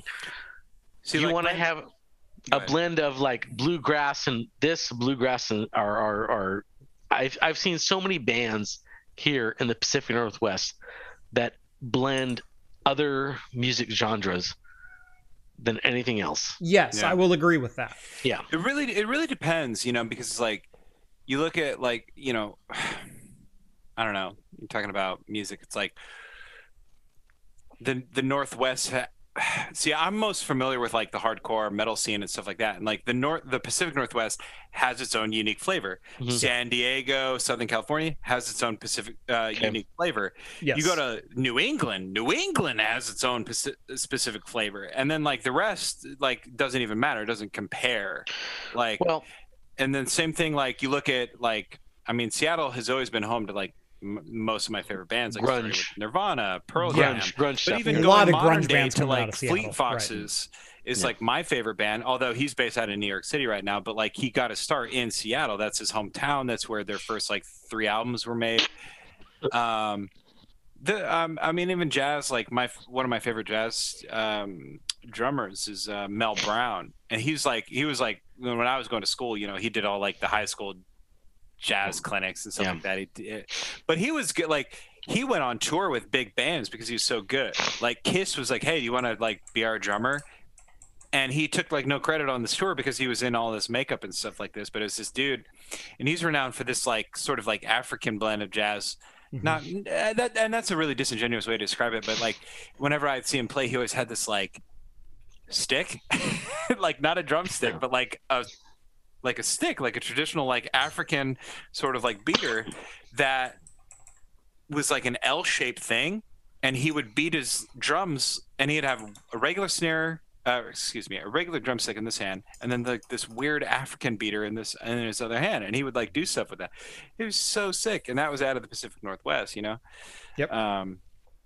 I don't know. I'm always partial to the Northwest, but I am too. because depends I on think, what you want, I think there's a lot of stuff that comes out here that people look to other inspirations of music to blend with what we have here. What I will say So is, we get a blend of a lot of stuff out here. Yeah. Whereas like what I'll say is Oregon is definitely home to a number of very, very good original bands. And Kingston Trio's from here, baby. Kingston Trio's from here. Yeah. Louie was written in Yeah. Eugene. Cherry Pop and Daddies are from Eugene. Yeah. So if you want to think like a jazz fusion kind of thing, there's a lot of really, really good bands that have come out of Eugene and Portland and Salem and so on and so forth. I can't say necessarily we're like the heart of jazz or anything like that. No. But at the same time, I wouldn't think we we're the hold heart up of it. with some of the best from San Francisco, San Diego, and then you go East Coast and you go New York, New Orleans. What I say with that we are the heart of whatever you want to mix into whatever you want to mix into. We're the heart of West Coast jazz. I'll say the heart that. of, yeah, that's the same. That's like we are the heart of mixing whatever you want to mix into whatever you want to mix into. Yeah. We're the experimental. Like this is like the area. Well, I'm not going to say the last year because we used to have the per capita area for outdoor bands who just whatever wanted people come out and play. Yeah. Last year, okay, not the case. This is a one-off, but the area where people just want to have a mix of music to want to play in a area where they want to play in. I'm back. I know, Portland- missed me. No one Portland- noticed. Portland, Eugene, Salem was the area to Holy do that cow. was. And Ben too. And Ben, and Yeah, Ben you can too, throw yeah, Bend so in was. there as well. Yeah. Yeah, they were. It's like if you had a music genre that you wanted to push, and like if people had a penchant to like it, Yeah. there you go. You can have it. Yeah. I mean, I've seen it all. Know what it was. I Yeah. want to know, how is everyone's beer right now? Because holy crap, Mine's empty. this This is one- insane. This Mine is fantastic. It's hitting me pretty hard. I'm just gonna lie. Hey, So real quick Steve, before what we are you lost having them, again? Yeah. So These are that so jammy Spoon sours. dropped This is- $3. We also Super skipped chats. American Cosworth way up there. He said, "I've run Hood to Coast twice so far." We skipped him way back. We did. Oh we yeah. did. A Hood to Coast is great. But we, Yeah, yeah. we can also skip all the big spoons. So recently, Oh yeah, he did a bunch. Yeah. He's got 4 $1 donations that all say shit. So. And we also got Novella Hub up there, $5 donation. He says, "Have you guys find Bigfoot at John's house?" There's lots of big feet in John's house. There it is, right there. There it is, right there. There's a Bigfoot, right there. Actually, John has a lot of Bigfoot in his house. Look at that year, 2011. You have at least 10 years. It's unopened. John, you have at least 10 years of Bigfoot. So I'm a little bitter at Sierra Nevada right now because last year, early like April, they said we're gonna sell directly from the brewery a bunch of previously aged Bigfoots. Yeah. And we're gonna sell them for like $40 for a 6-pack. Yep, I remember that. Yeah. Wait. I bought 2 6-packs. Yep. I never received them. Oh, really? I never got mine. I will be right back, guys. Okay, go ahead. Regardless of all that, talking about Sierra Nevada's Bigfoot. I don't want to hear it because I never got mine. Okay. And I'm pissed. Okay, and that's fine. That's fine. Because what I'm saying, of all the years of Bigfoot that I've had, they are way, way, way too hoppy than what barley wine should be. Okay. So spoiler, that next Monday's video, I forgot one part of it, so I have to reshoot it. But so Monday's video. Okay, I like how John has videos planned further in advance than I do. Go ahead, John. Well, it was only because I hit record and it didn't turn out right, so I had to redo it. Right. So this year's is probably so the 2021 Bigfoot release is the least hoppiest I have ever tasted. Okay, a little more barley in there. That is way more barley. Okay, that is something actually I'm very interested in because I have 2019. Yeah, I have a 6-pack of 2019 Bigfoot aging because I had one bottle of it. I'm like, this is way too hoppy for a barley wine. Well, you know me. You know how much I have. Right. I know that. But I'm like, I like a good barley wine, but I don't want it to be too hoppy. I don't want it to be too terpy, whatever. So I'm going to let this age for a while. It's still hot. It's still hoppy. It's still hoppy. The 20 or the 2019 still hoppy. But okay, let me. And I know, and probably Jeff, maybe not Rhett, but the Bigfoot is extremely hoppy. Yes. I mean, it is for a barley wine. It's very hoppy. It is for a barley wine. For an old school IPA, it's extremely hoppy. It's punchy, right? Yeah, it's very punchy. It borders on the. Why did you want to call this a barley wine? It's so. Why not call it a? Yeah, exactly. So, the 2021 version. But the hop is still there, but it's dialed down in comparison to previous years. Now, if you compare it to a standard barley wine, which is very malty, very sweet, it is extremely high hopped. But if you compare it to other Bigfoots in the previous years, it is dulled down. So they're taking it as comparison. They have the same malt profile. But hop profile, hops. Maybe hops. Okay. Yeah, and that's how I be fine. Took care of it. It's like, look, it's all in the back end, but it's not as punchy. It almost tasted like they upped the sweetness but left the punchy in there, but they upped the sweetness of the malt. I've never hated the malt of the Bigfoot barley wine. Yeah. Well, I've always had an issue with like how many hops they put in there. It's like way over the top. Well, you and I, we did that video of like the Bigfoot Reserve, and we were like, "Oh, this is perfect," because it's like a barrel aged reserve version that they aged for super long, and then they barrel aged it.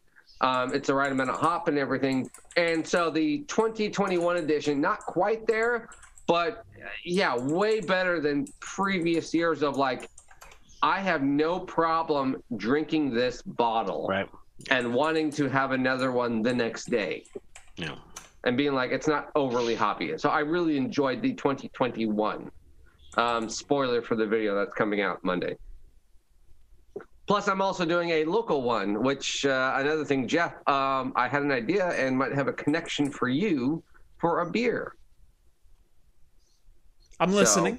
So it's not the Ratchet, but the another prominent Salem brewery. Okay. Well, I know it's not Saw. Let me just, it's a bunch of Marines. Okay, gotcha. I'm on board. So there's three that I know. Yeah, and so they would probably be down for something to do with a, say, craft computing and hey, let's collab idea. So they're something. If AJ is on board, I am on board. There you go. That's exactly what I was talking about. I know. Yeah, exactly. So, John, I know almost as many people in Salem as you do. I know. So I've been talking to him recently and kind of like hinting that way of like, hey, I'm going to put a feeler out for Jeff. It's like, I know he's been interested in this for like a year or two. Yeah. And the one person we do know, we kind of talked about, said it was too busy. And I was like, these guys have been doing collabs for a while. Yeah. And Jeff's gotten even bigger now. Let me put that feeler out. And they were like, that's not a bad thing. Well, okay, that's not a bad thing, but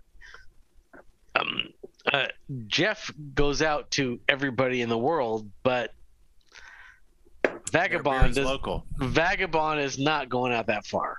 No, wait, okay. Spoiler alert. Doesn't mean I won't throw my name out there. Okay. But the issue is that it's a licensing. It's a Jeff can then theoretically can it, sell it nationwide through his Patreon, and they can ship. And Vagabond has a license to ship. That's the key. And that's a different key, exactly. Which means, do you want an IPA that's certified by Craft Computing with his name on the logo? Exactly. Then maybe there's a way to get that. I mean, yeah, exactly. Why you have an IPA though? We're so much more inventive than that. Well, that's funny because I that was how I got. That was the intro of me talking to him. I was like, hazy IPAs. Blah blah, insult. I'm not going to put it on Jeff's channel. Blah blah blah. AJ. Blah blah blah. Right. Blah blah blah. And screw you guys. And then all the why don't you do this? Why don't you do this? By the way, hashtag all of these are trademarked by Hops and Brews. So if you brew this, I'm going to sue you. But yeah, no. But again, you do what sells. Right. I think if Jeff came out with a Craft Computing pale ale or IPA.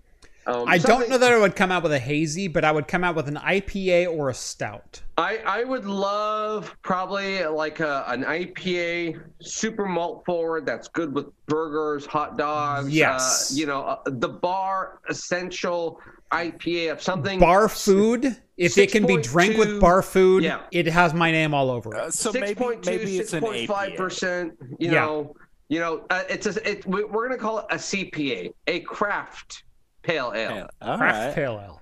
All right. God, I would die happy. Something like that. So a JPA. If we can get to JPA, Jeff's pale ale. Yeah, and everyone's gonna think Jeff Bezos came up with it. I don't freaking care. That's my name. God damn it. So I'm trying to pull some strings for you, get you some meetings and get some fillers out there for you. So, yeah. Well, that's awesome. You have this connection, John. So hey, sure you do. I have connections in the beer industry through Jeff. I mean, damn it, through John. Yeah, through Jeff. Yeah, that's your problem. Through Jeff, through John. Novella Hub, I love it. New idea for a video. And that's my problem, through John. Hops and Brews sues Craft Computing. That's how I get. That's how I get all the hits. Like Bite My Bits. Did you guys get Andrew Preston's last super chat? You notice he hasn't grown since I sued him. Oh, don't say that. Come on. He bought a new Mustang. He needs the money. I know. Well, because he leased a new Mustang. Oh, damn. Oh, God. And then he put a new exhaust on it that doesn't work. Oh, God. But it sounds really good. It sounds really good. And then he's like, I can't control it from my app. Don't buy this. This is horrible. So he actually tweeted out, like, I'm looking at two different cars. One of them's a manual and one of them's an automatic. So he had a Challenger and a Mustang. And he goes, the Mustang's a manual, and I kind of like that. But then I'm also interested in the Challenger. And I said, based on the videos that you've posted of you pulling cookies in someone's parking lot, I would go with the automatic. Yeah, I saw that one. And then he bought the Mustang. Yeah. 3 clutches later, and he can give it back on lease. Did you guys get Andrew Preston's super chat? We did not. We did not. He did not. When Yoko Kanno toured the U.S. for inspiration, she noticed that when traveling from the West to the East Coast, she noted the bands would swing harder. That's $5 from Andrew Preston. So there you go. It sounds like East Coast swings harder. I will say, when you go to the East Coast, I don't know if that was big band. I will say, big band jazz, that was still a thing in the 60s and 70s when Yoko was touring. When Yoko was early 2000s. With Big Bang Voodoo Daddy. When Yoko was still around, kind of like doing the tour thing with the Beatles. I don't know if that Yoko was ever a positive influence when they came to the Beatles. I don't know, but whoa, isn't it?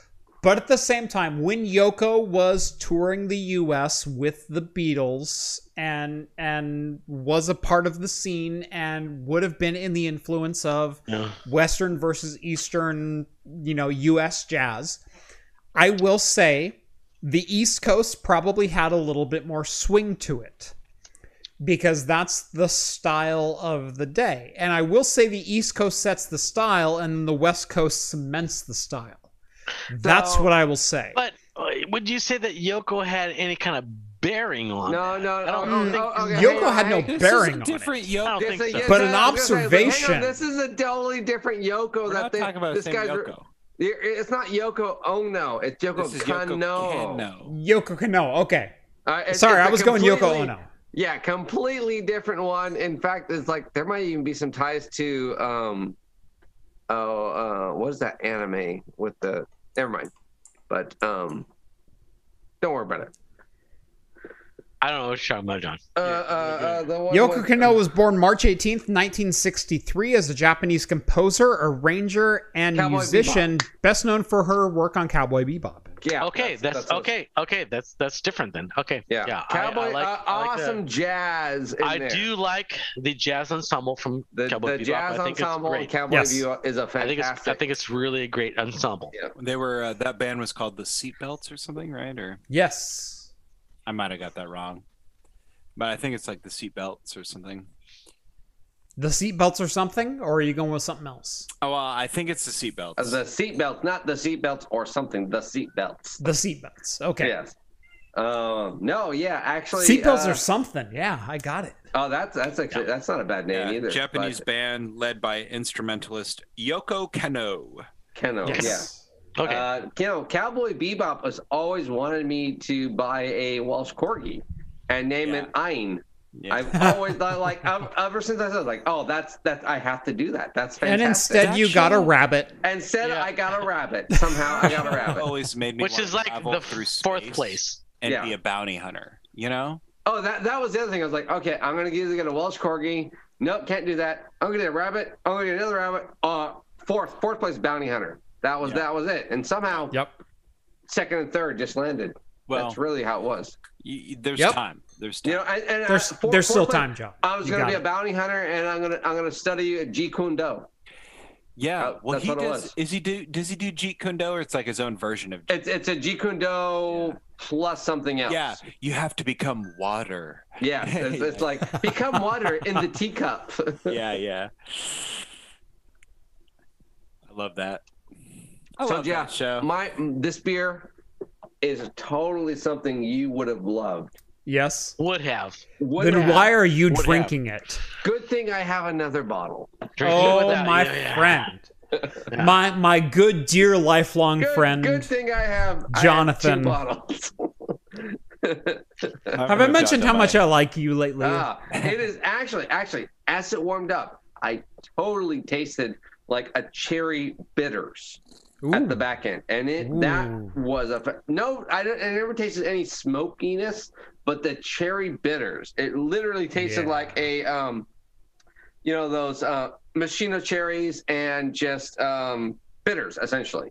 Right, and right. That's exactly what the back end tasted like. Bitter cherries is what you're describing it as. Bitter cherries. Yeah, but the machino cherries are like ultra sweet. Maraschino. So you're talking like Bordeaux or Luxau. Or, instead of a mouthful of sugar, it would be a mouthful of ashes and cherries. I guess what you're saying. Because it's technically smoke, but whatever. Sure. All right, okay. It's like my grandma ate cherries. It's kind of what we're on. Rhett's being responsible right now. I don't know what he's drinking, but I don't approve of it. He's got vodka. That thing's full of vodka. Or gin. It's watered down vodka. It could be gin. It could be gin. Let it fool you. It could be Pabst whiskey. We don't know. I mean, that's what you don't know how long that's been aged. Yeah, 5-6 seconds. Rhett's all down for that Pabst stuff. Yeah. You know, I don't discriminate, John. That's the difference. That's the other bottle I need to give. I need to give you that. You never got to have that, huh? I didn't. Rhett, you didn't get to try the Pabst whiskey. Rhett, yeah, I know. Well, I gave you a Christmas present. You didn't get that. I'm gonna give you this bottle. I did get the Christmas present. Okay. I went to Jeff's the other 2 weeks ago. Yeah, like 2 weeks. Okay. I meant to text you about that. All right. So I wanted to make sure you got it before March because His socks are plenty warm. I didn't know what you got, so I was like, I wanted to make sure you got that before March. That's why I texted you the other day other week. It's perfect. Yeah, I got socks, kept me warm through the. There you go. Yeah. I gave everyone socks in a beer can. Yep. Yeah. I got that. Yeah. Some beer was better than others. And then I got my ice cube makers for when it warms up and I can. Yep. Keep my whiskey cool. So, mine is actually like right there. You can kind of see it on the shelf. It's right there. So that's where my socks are at. I haven't opened them yet. I thought it was very appropriate for me to give everyone kind of the quintessential worst Christmas gift, but yet in beer form. Yeah, I liked it. I thought it was fitting. John, I appreciate you. Yeah, and I don't know if I've ever said that out loud, but I appreciate you. I couldn't drink stuff. All right, quick, everyone, pause it. Let's end the stream now. This is a great time to end it. Subscribe to Hot Stream. Later. We got we got another 6 minutes until I need to make a cocktail. But yeah, I'm totally on for another super chat. Yeah. Super chat from Big Spoon just says, "Lease a car with us today." #CarMax. Oh, that was for Buy My Bits.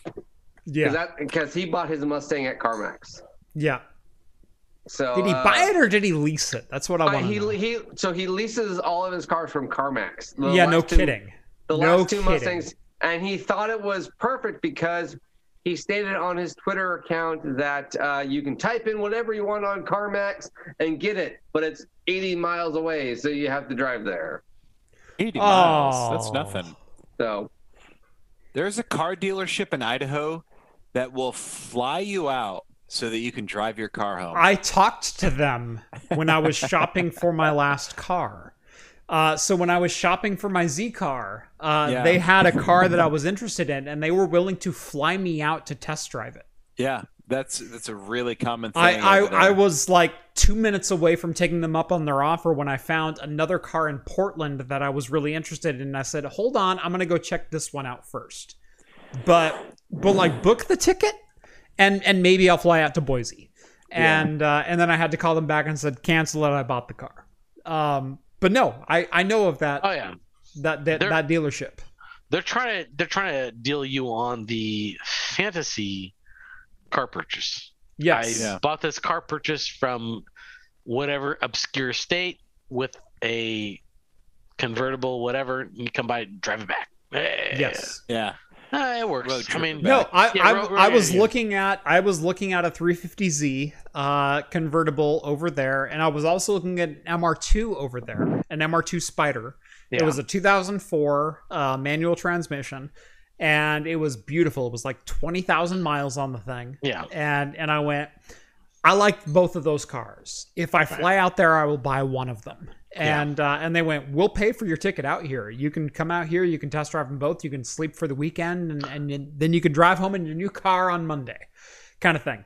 And I went, I appreciate that. Let me think about it. And then I found a 350Z, like the exact same specs, model, mileage, etc., and price But that I wanted. that was in locally. Idaho, right? It was in Idaho, right? Yes, Why would Idaho need to contact somebody in Oregon? because no one in Idaho buys those cars. Why would you want to go to for Idaho? that type of car, yeah, you might be willing to drive for it. Well, and that's a Apparently, common when thing. you Like, apparently there's when a- you fly to Idaho, they give you a trailer. But okay, and then here's the opposite of that.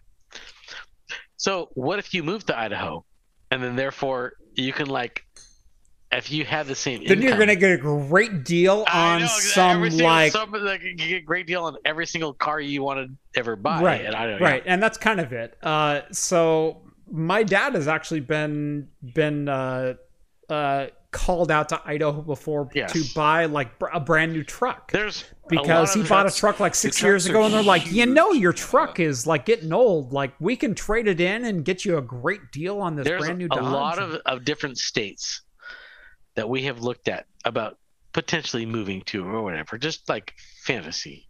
Yeah, Idaho was one, Colorado was one, Texas is one, like even New Mexico, Arizona, all these different places, just to see what the value of livability. My house versus what my house versus what this state house, and Yeah. it is surprising. so much higher. In How so I will better. say, Yeah, I there's did just difference get between- I did just get a chat on both Discord and YouTube because they were very serious. So the Dalai Lama wants to know, how do you fit in the MR2 at 6'5"? I just don't. I tried.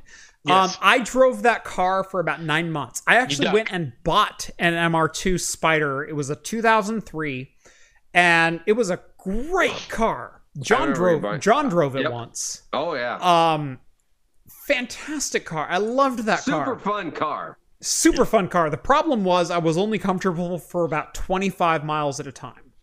When the liked it. trip was longer than John would have 25 bought that car miles from is like about 30 minutes, right? 30 minutes. right. You have to It's do about that. 30 minutes, and 20 of that highway. But the problem was that I would drive it for about 25 minutes and I was done. I was absolutely done. Where it was like, if I could get in this car and do a couple of quarter miles and a couple of track days with it, dude, I love this car. I want to drive it every day, but just doing that. The problem was I was driving it as a daily driver. And when you're doing 40 miles a day one way in a daily driver in a car that you're only comfortable in at 25 minutes at a time, Right. the last 10 minutes are excruciating and are absolutely terrible and nothing I would ever wish on anyone. So the car itself was great. You had the 2ZZ engine with the 1.8 Toyota engine with 135 horsepower, which was more than enough for the weight to horsepower distribution. You had plenty of power. You had plenty of pickup. You also sat freakishly low. The day I drove it home, I drove behind a Chevy Impala, and I went, "Holy shit, that thing is really tall."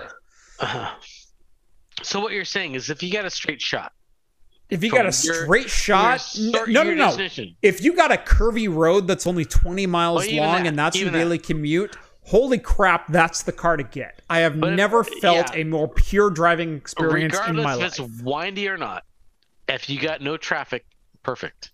If you got no traffic and 20 miles to go, Perfect. that's the car to buy. Yeah, I know. If you got any more than 20 miles to go, you best look elsewhere. And That's that's what what I'm I did. And I have never turned over a car so fast. Usually I buy a car and I drive it into the ground. I traded in that car at 9 months.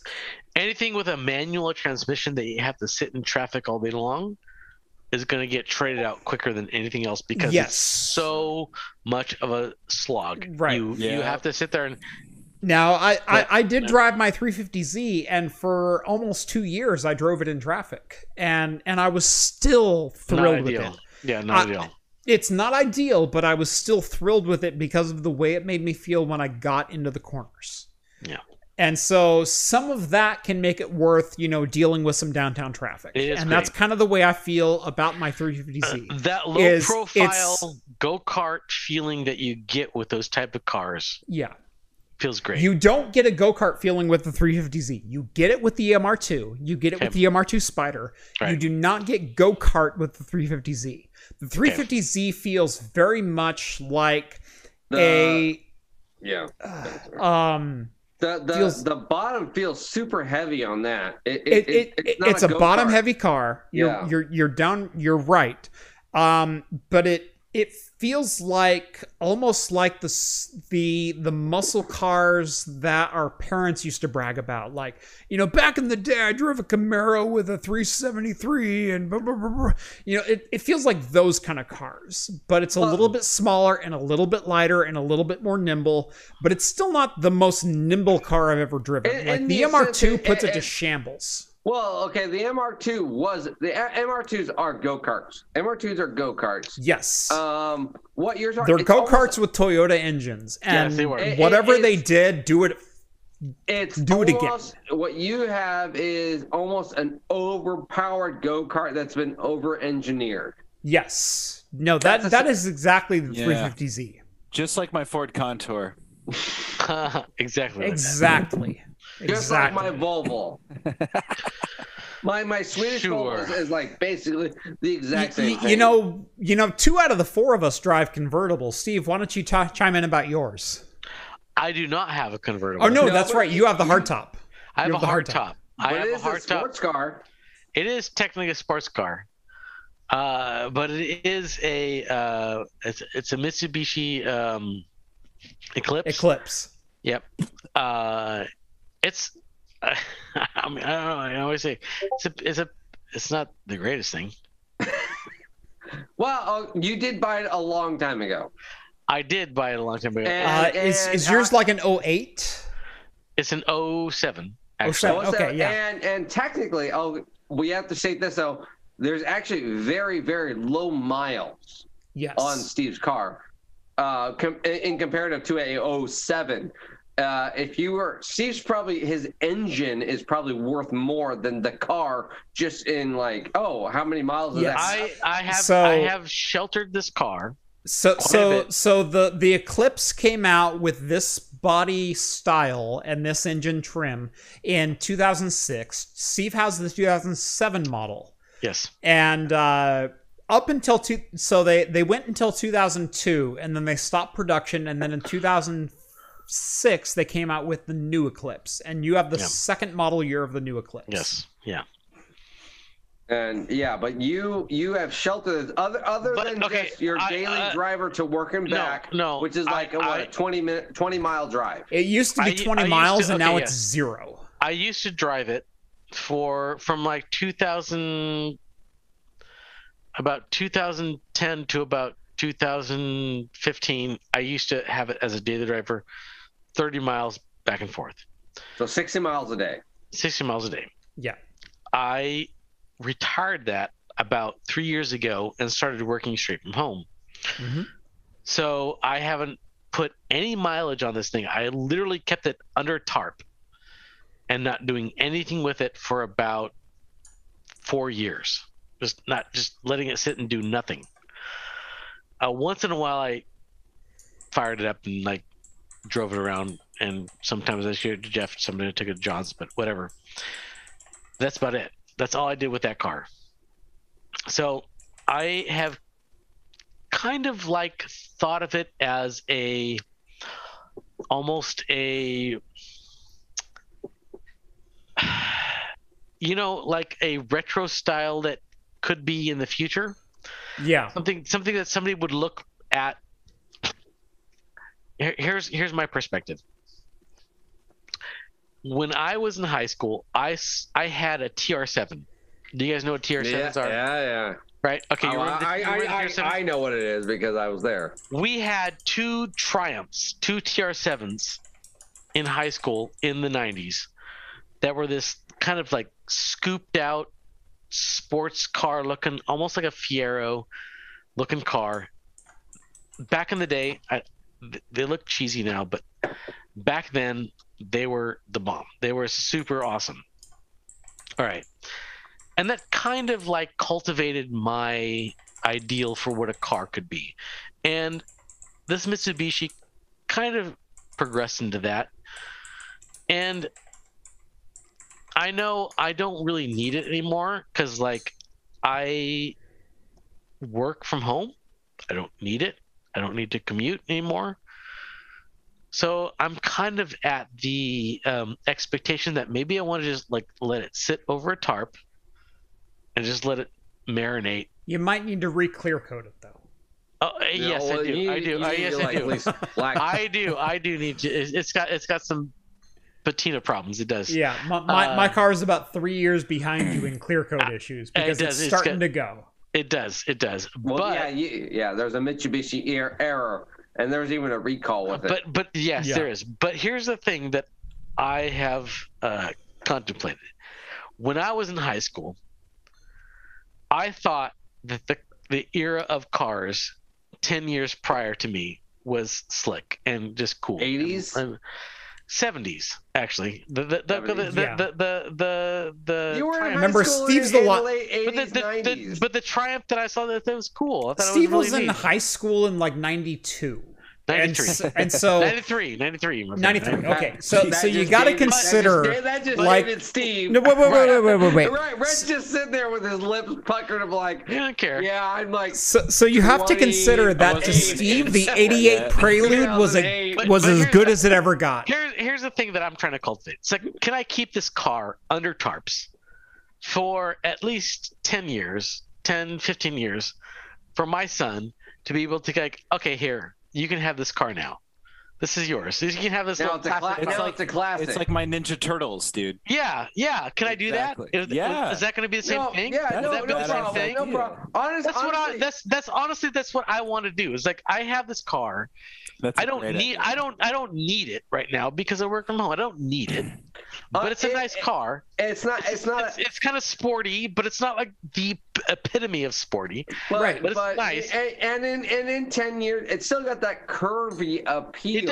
It does. And so. I literally have it under a tarp right now. It's under a tarp right now. And so can I just preserve this for like 10 years? That's a great idea. Yeah, Steve, this is what I want to do. Steve, here's the problem. We're 17 years later. Yeah. Gas is no longer available. Everything's electric. It doesn't matter. Everything's electric. Hey, it could be even more of a. But now it's a commodity of like, now it's gonna be you have a gas car. Now it's rare. Oh yeah, that's gonna be like. Yeah, I don't know. The registration for that's going to be like $1,500 every 2 years. I have no idea. Everyone gets taxed for having a gas car. Well, I think it's paid off. My car is paid off. I've owned this for it's fine a car. Well, yeah. I mean, it's paid off. So if I keep it under a tarp for like 10 years, what's the deal? No, I mean that's why I haven't sold. Yeah, no, my 350Z is paid off. The only car payment that I have is for my Nissan Frontier. It's a 2013. I bought it in 2017. So bought it from a single owner, and I have 2 years of payments left on it.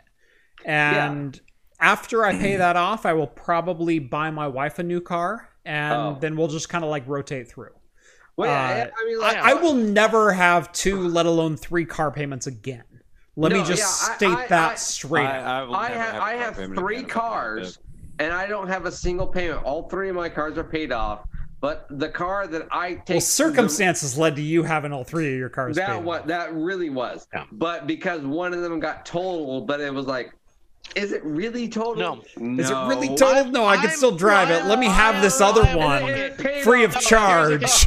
I I am honestly, I'm going for the Mr. While Miyagi. riding off the third. I'm going because my son is only 4 years old right now. I'm going for the Mr. Miyagi style. Oh, okay, yeah. Okay, so I got the car. I'm gonna make him repaint. I got a car. It's got some like it's not super shiny, but it's got some like good curves, right? It's got character. It's got character. It's got character, right? It's got character. So think, 10 years from now, he's like 14 years old. It's like, Dad, I want a car. It's like, oh, look at my car. You wax on, wax off. I'm gonna do that with him. I'm gonna like make him like polish his car to the end all being because it's still a good car. 2007 Eclipse. Wax on, exactly. Wax off. You think wax on, wax off. You think it's funny now, but think 10 years from now. No, it's gonna be perfect.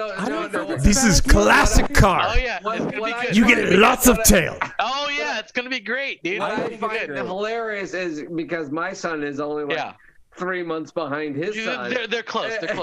It's like he's gonna do it too. I'm gonna be like, here's my Volvo, 300,000 miles. It'll never die. Well, Meanwhile, my daughter's going to be driving my hand-me-down 350Z convertible. All right, son. Here's your Ford Contour. It doesn't run anymore. Here's your Ford Escort or that Dodge Neon. When I got married, my wife owned a 94 Dodge Neon. It was first generation, first model year. How was it running? It didn't run for much longer. Here's the funny thing. I don't understand. We got rid of that thing a year into our marriage. Yeah. Neither one of us has ever been handed down a car from our parents, right? No, never. No. I bought all my own cars. Well, no. I did. I got the Volvo. Remember, I got the Volvo from Mom. My first car was technically Mom's Volvo wagon. Well, you're the youngest, so you're... as the eldest child, I never got a hand-me-down car. No. Was it the youngest or was it the smartest? It was the youngest, and we're done with your bullshit. You were just like, here, take a car and go kill yourself, please. It didn't last long. Let me put it that way. I probably had the most fun out of all of it. Well, whatever. I remember your first cars because I was there for it. Yeah. My first. But you were 7. The Dodge Aspen. The Dodge Aspen, right? You the Dodge Aspen with the holes in the floor and the windshield wiper. Yeah. So I was what was like 8, maybe 10, something like that when you got the Dodge Aspen. Dodge Aspen, yeah. So Steve got this Dodge Aspen, which was from an auction. Yeah. I will tell the story. Great place to buy cars. Steve, this is my point of view. Do you want to take this over, or you can take it over? I will. Let me tell it, and then because from an 8-year-old's perspective. Did you get? By the way, we got 6 minutes left. 6 minutes. Okay, so I'll tell it for sure. But really quick, so he got this, and there's this mustard yellow 4-door old cop-looking car. Just steel, solid steel looking car, and Steve loved it. Wait, it looked like a Crown Vic. It did. Yes, it did. Kind of. It could look like a Crown Vic, but not rounded. It's squared. It was a square body car. No. But one of the weirdest things. So Steve couldn't install a stereo. So Steve put like this weird boom box, wired it. And I don't know how it was, and somehow the wires were sticking under the car. Then went up the back seat. No. It was weird. And that was like the gist of it. So it was so cool as like a young kid. My brother would drive us around, and we could look through the floorboard and see the road. That's how big the holes were by the way. Okay. And his windshield wiper sprayers were bent the wrong way. They were bent sideways, and somehow they were like super soakers. They would literally reach 2 lanes to the side of him. So he would go to a stoplight like, "Hey, John, watch this." and 8-10-year-olds, I would laugh the crap off. But he would spray 2 cars to the side of me at the stoplight and then just peel out in front of them. That was my Chevy Tracker. Would shoot like 3 cars over. There was a lot of stuff that John talked about that overlapped a lot of things. There was a lot of stuff. A lot of stuff that happened. Okay, so here's the real story here. Okay, so I bought an old Dodge Aspen from the state pool of cars that they used to transport kids to juvenile. Almost like a police car. Yeah, like an old police car, but for juveniles. Yeah. So the back end of the car was. Oh yeah, I forgot about to say that. The back end of the cars you cannot open. If you were sitting passenger back, door. yeah, the passengers you couldn't. I guess they're from the inside. You couldn't open it. The outside you can open them, but from the back end you couldn't. So that was perfect. as a high school kid, high school kid, I'm in the driver's seat. Anybody wants to sit in the back seat? You couldn't open. That was the best. All right. So I had this car for about 5 years, and the only reason why I lost it. You worked at Kmart. I don't want to say it. I didn't want to say it. It was so horrible. It was so stupid. So he worked at a local Kmart. Yeah, here in Woodburn, and it was like a super foggy night. Yeah. And he ran it into a light. By the way, that was a rundown Safeway. It did. It was. He's not wrong about that. The Safeway said, "Nah, this is too sketchy of an area. Let's sell it to Kmart." Yeah. Yep. Where was that at? It's now where like the McDonald's, the Mega Foods, 99 in Mount Hood, across the street from Mega Foods. Yeah, it was pretty. There's like an emergency room medical clinic there now. Yeah. Oh, okay. On the other side. On the other side. About 3 years after you were born, they made that Salute transition. Medical Centers there. Yeah, exactly. Right there. That was originally Carl's Jr. Kmart. No, but a little bit back down. Yeah. Carl's Jr. Pizza Hut. Pizza Hut. Yeah. Pizza Hut. Oh, I used to work at Mega Foods, so across the street from Mega Foods. Yeah. There's that medical center. That was originally a Kmart, and Steve worked there for the blue light specials. And, I like how Steve's going, yeah. And you know what though? I programmed all those blue light specials. Exactly. I programmed them. And on a foggy night, he was doing some tricks in the parking lot and couldn't see a light post. This is how he explained it to my parents. And the light post somehow magically hit the front of his car. But I was able to when I was working at Kmart, I was able to hack their code and I figured out all this stuff. It was 120 seconds, gentlemen. 120 seconds. Oh yeah. We raped Kmart pretty bad. The blue light special was more like a red light special. Yeah, the blue light special was whatever we wanted to buy. Is basically what it was. Yeah. So, so we're done with that story. Anything you want to plug? Anything? I don't have anything to plug other than make sure to subscribe to this channel if you liked it. Hit the like button. Super secret Discord. Join the Patreon or Floatplane. Links are both down in the video description. You'll get access to said super secret Discord, and you can chat with myself, John, Rhett, Steve, literally all 4 of us here, plus the entire community that's over waiting there for you. Awesome community. If you want to ask me questions, I will probably not answer them. If you want to know more about the Aspen, the Dodge Aspen, there was another super secret sexy car he had after that. Oh, you have to. Okay. Steve's got all the sexy cars. That's it. Okay. Second only to me for sexy cars. You gotta subscribe. So don't say it. You have to subscribe in the Discord. It's a minimum of $1, but more is welcome. But you're gonna get access to the Discord, which is gonna give you links to access to Jeff, myself, Steve, Rhett, everyone on Patreon. There's so many awesome channels. There are so many gonna be awesome, cool things coming up. So much future, just like earlier Jeff was saying that Rhett is going to be starting possibly a great, fantastic new gaming channel, which I know Red has been working on fantastically, a gaming area for people, wheelie stuff for a while now. You have to join if you want to do it. And it's a fantastic Discord. Yes. It's probably the best I have ever been a part of. Not probably. I got my own It is Discord, the. and It is. And I got my all own. of And us. this one's better. Well, Yeah. yeah, you know, exactly. When Rhett sits there and says, like, I have my own for my own awesome podcast, and he prefers going to this one, this is the better one. This is the better one. No You know. offense to anybody listening. Anyway, thank you all so much for watching episode 171.5 here on Talking Heads. We do this every Wednesday night at 8 p.m. Pacific time. We talk about the latest in beer and tech news. And join us every Wednesday night. And that's about it. Not Wednesday night. Can't say Wednesday. Why Wednesday not? night-ish. Wednesday night-ish? I was going to say, like, because This is we all got to go pee right now. And Well, then- today's Saturday, Super- and I got to This is pee. Saturday, So- Steve. Yeah, we're Anyway. all going to go pee. And, you're and Catch us every Right. Wednesday. After chat. And as always, we will see you in the next video. all right. There you go. Good night. Cheers, y'all. Yeah. We're out. I got to pee.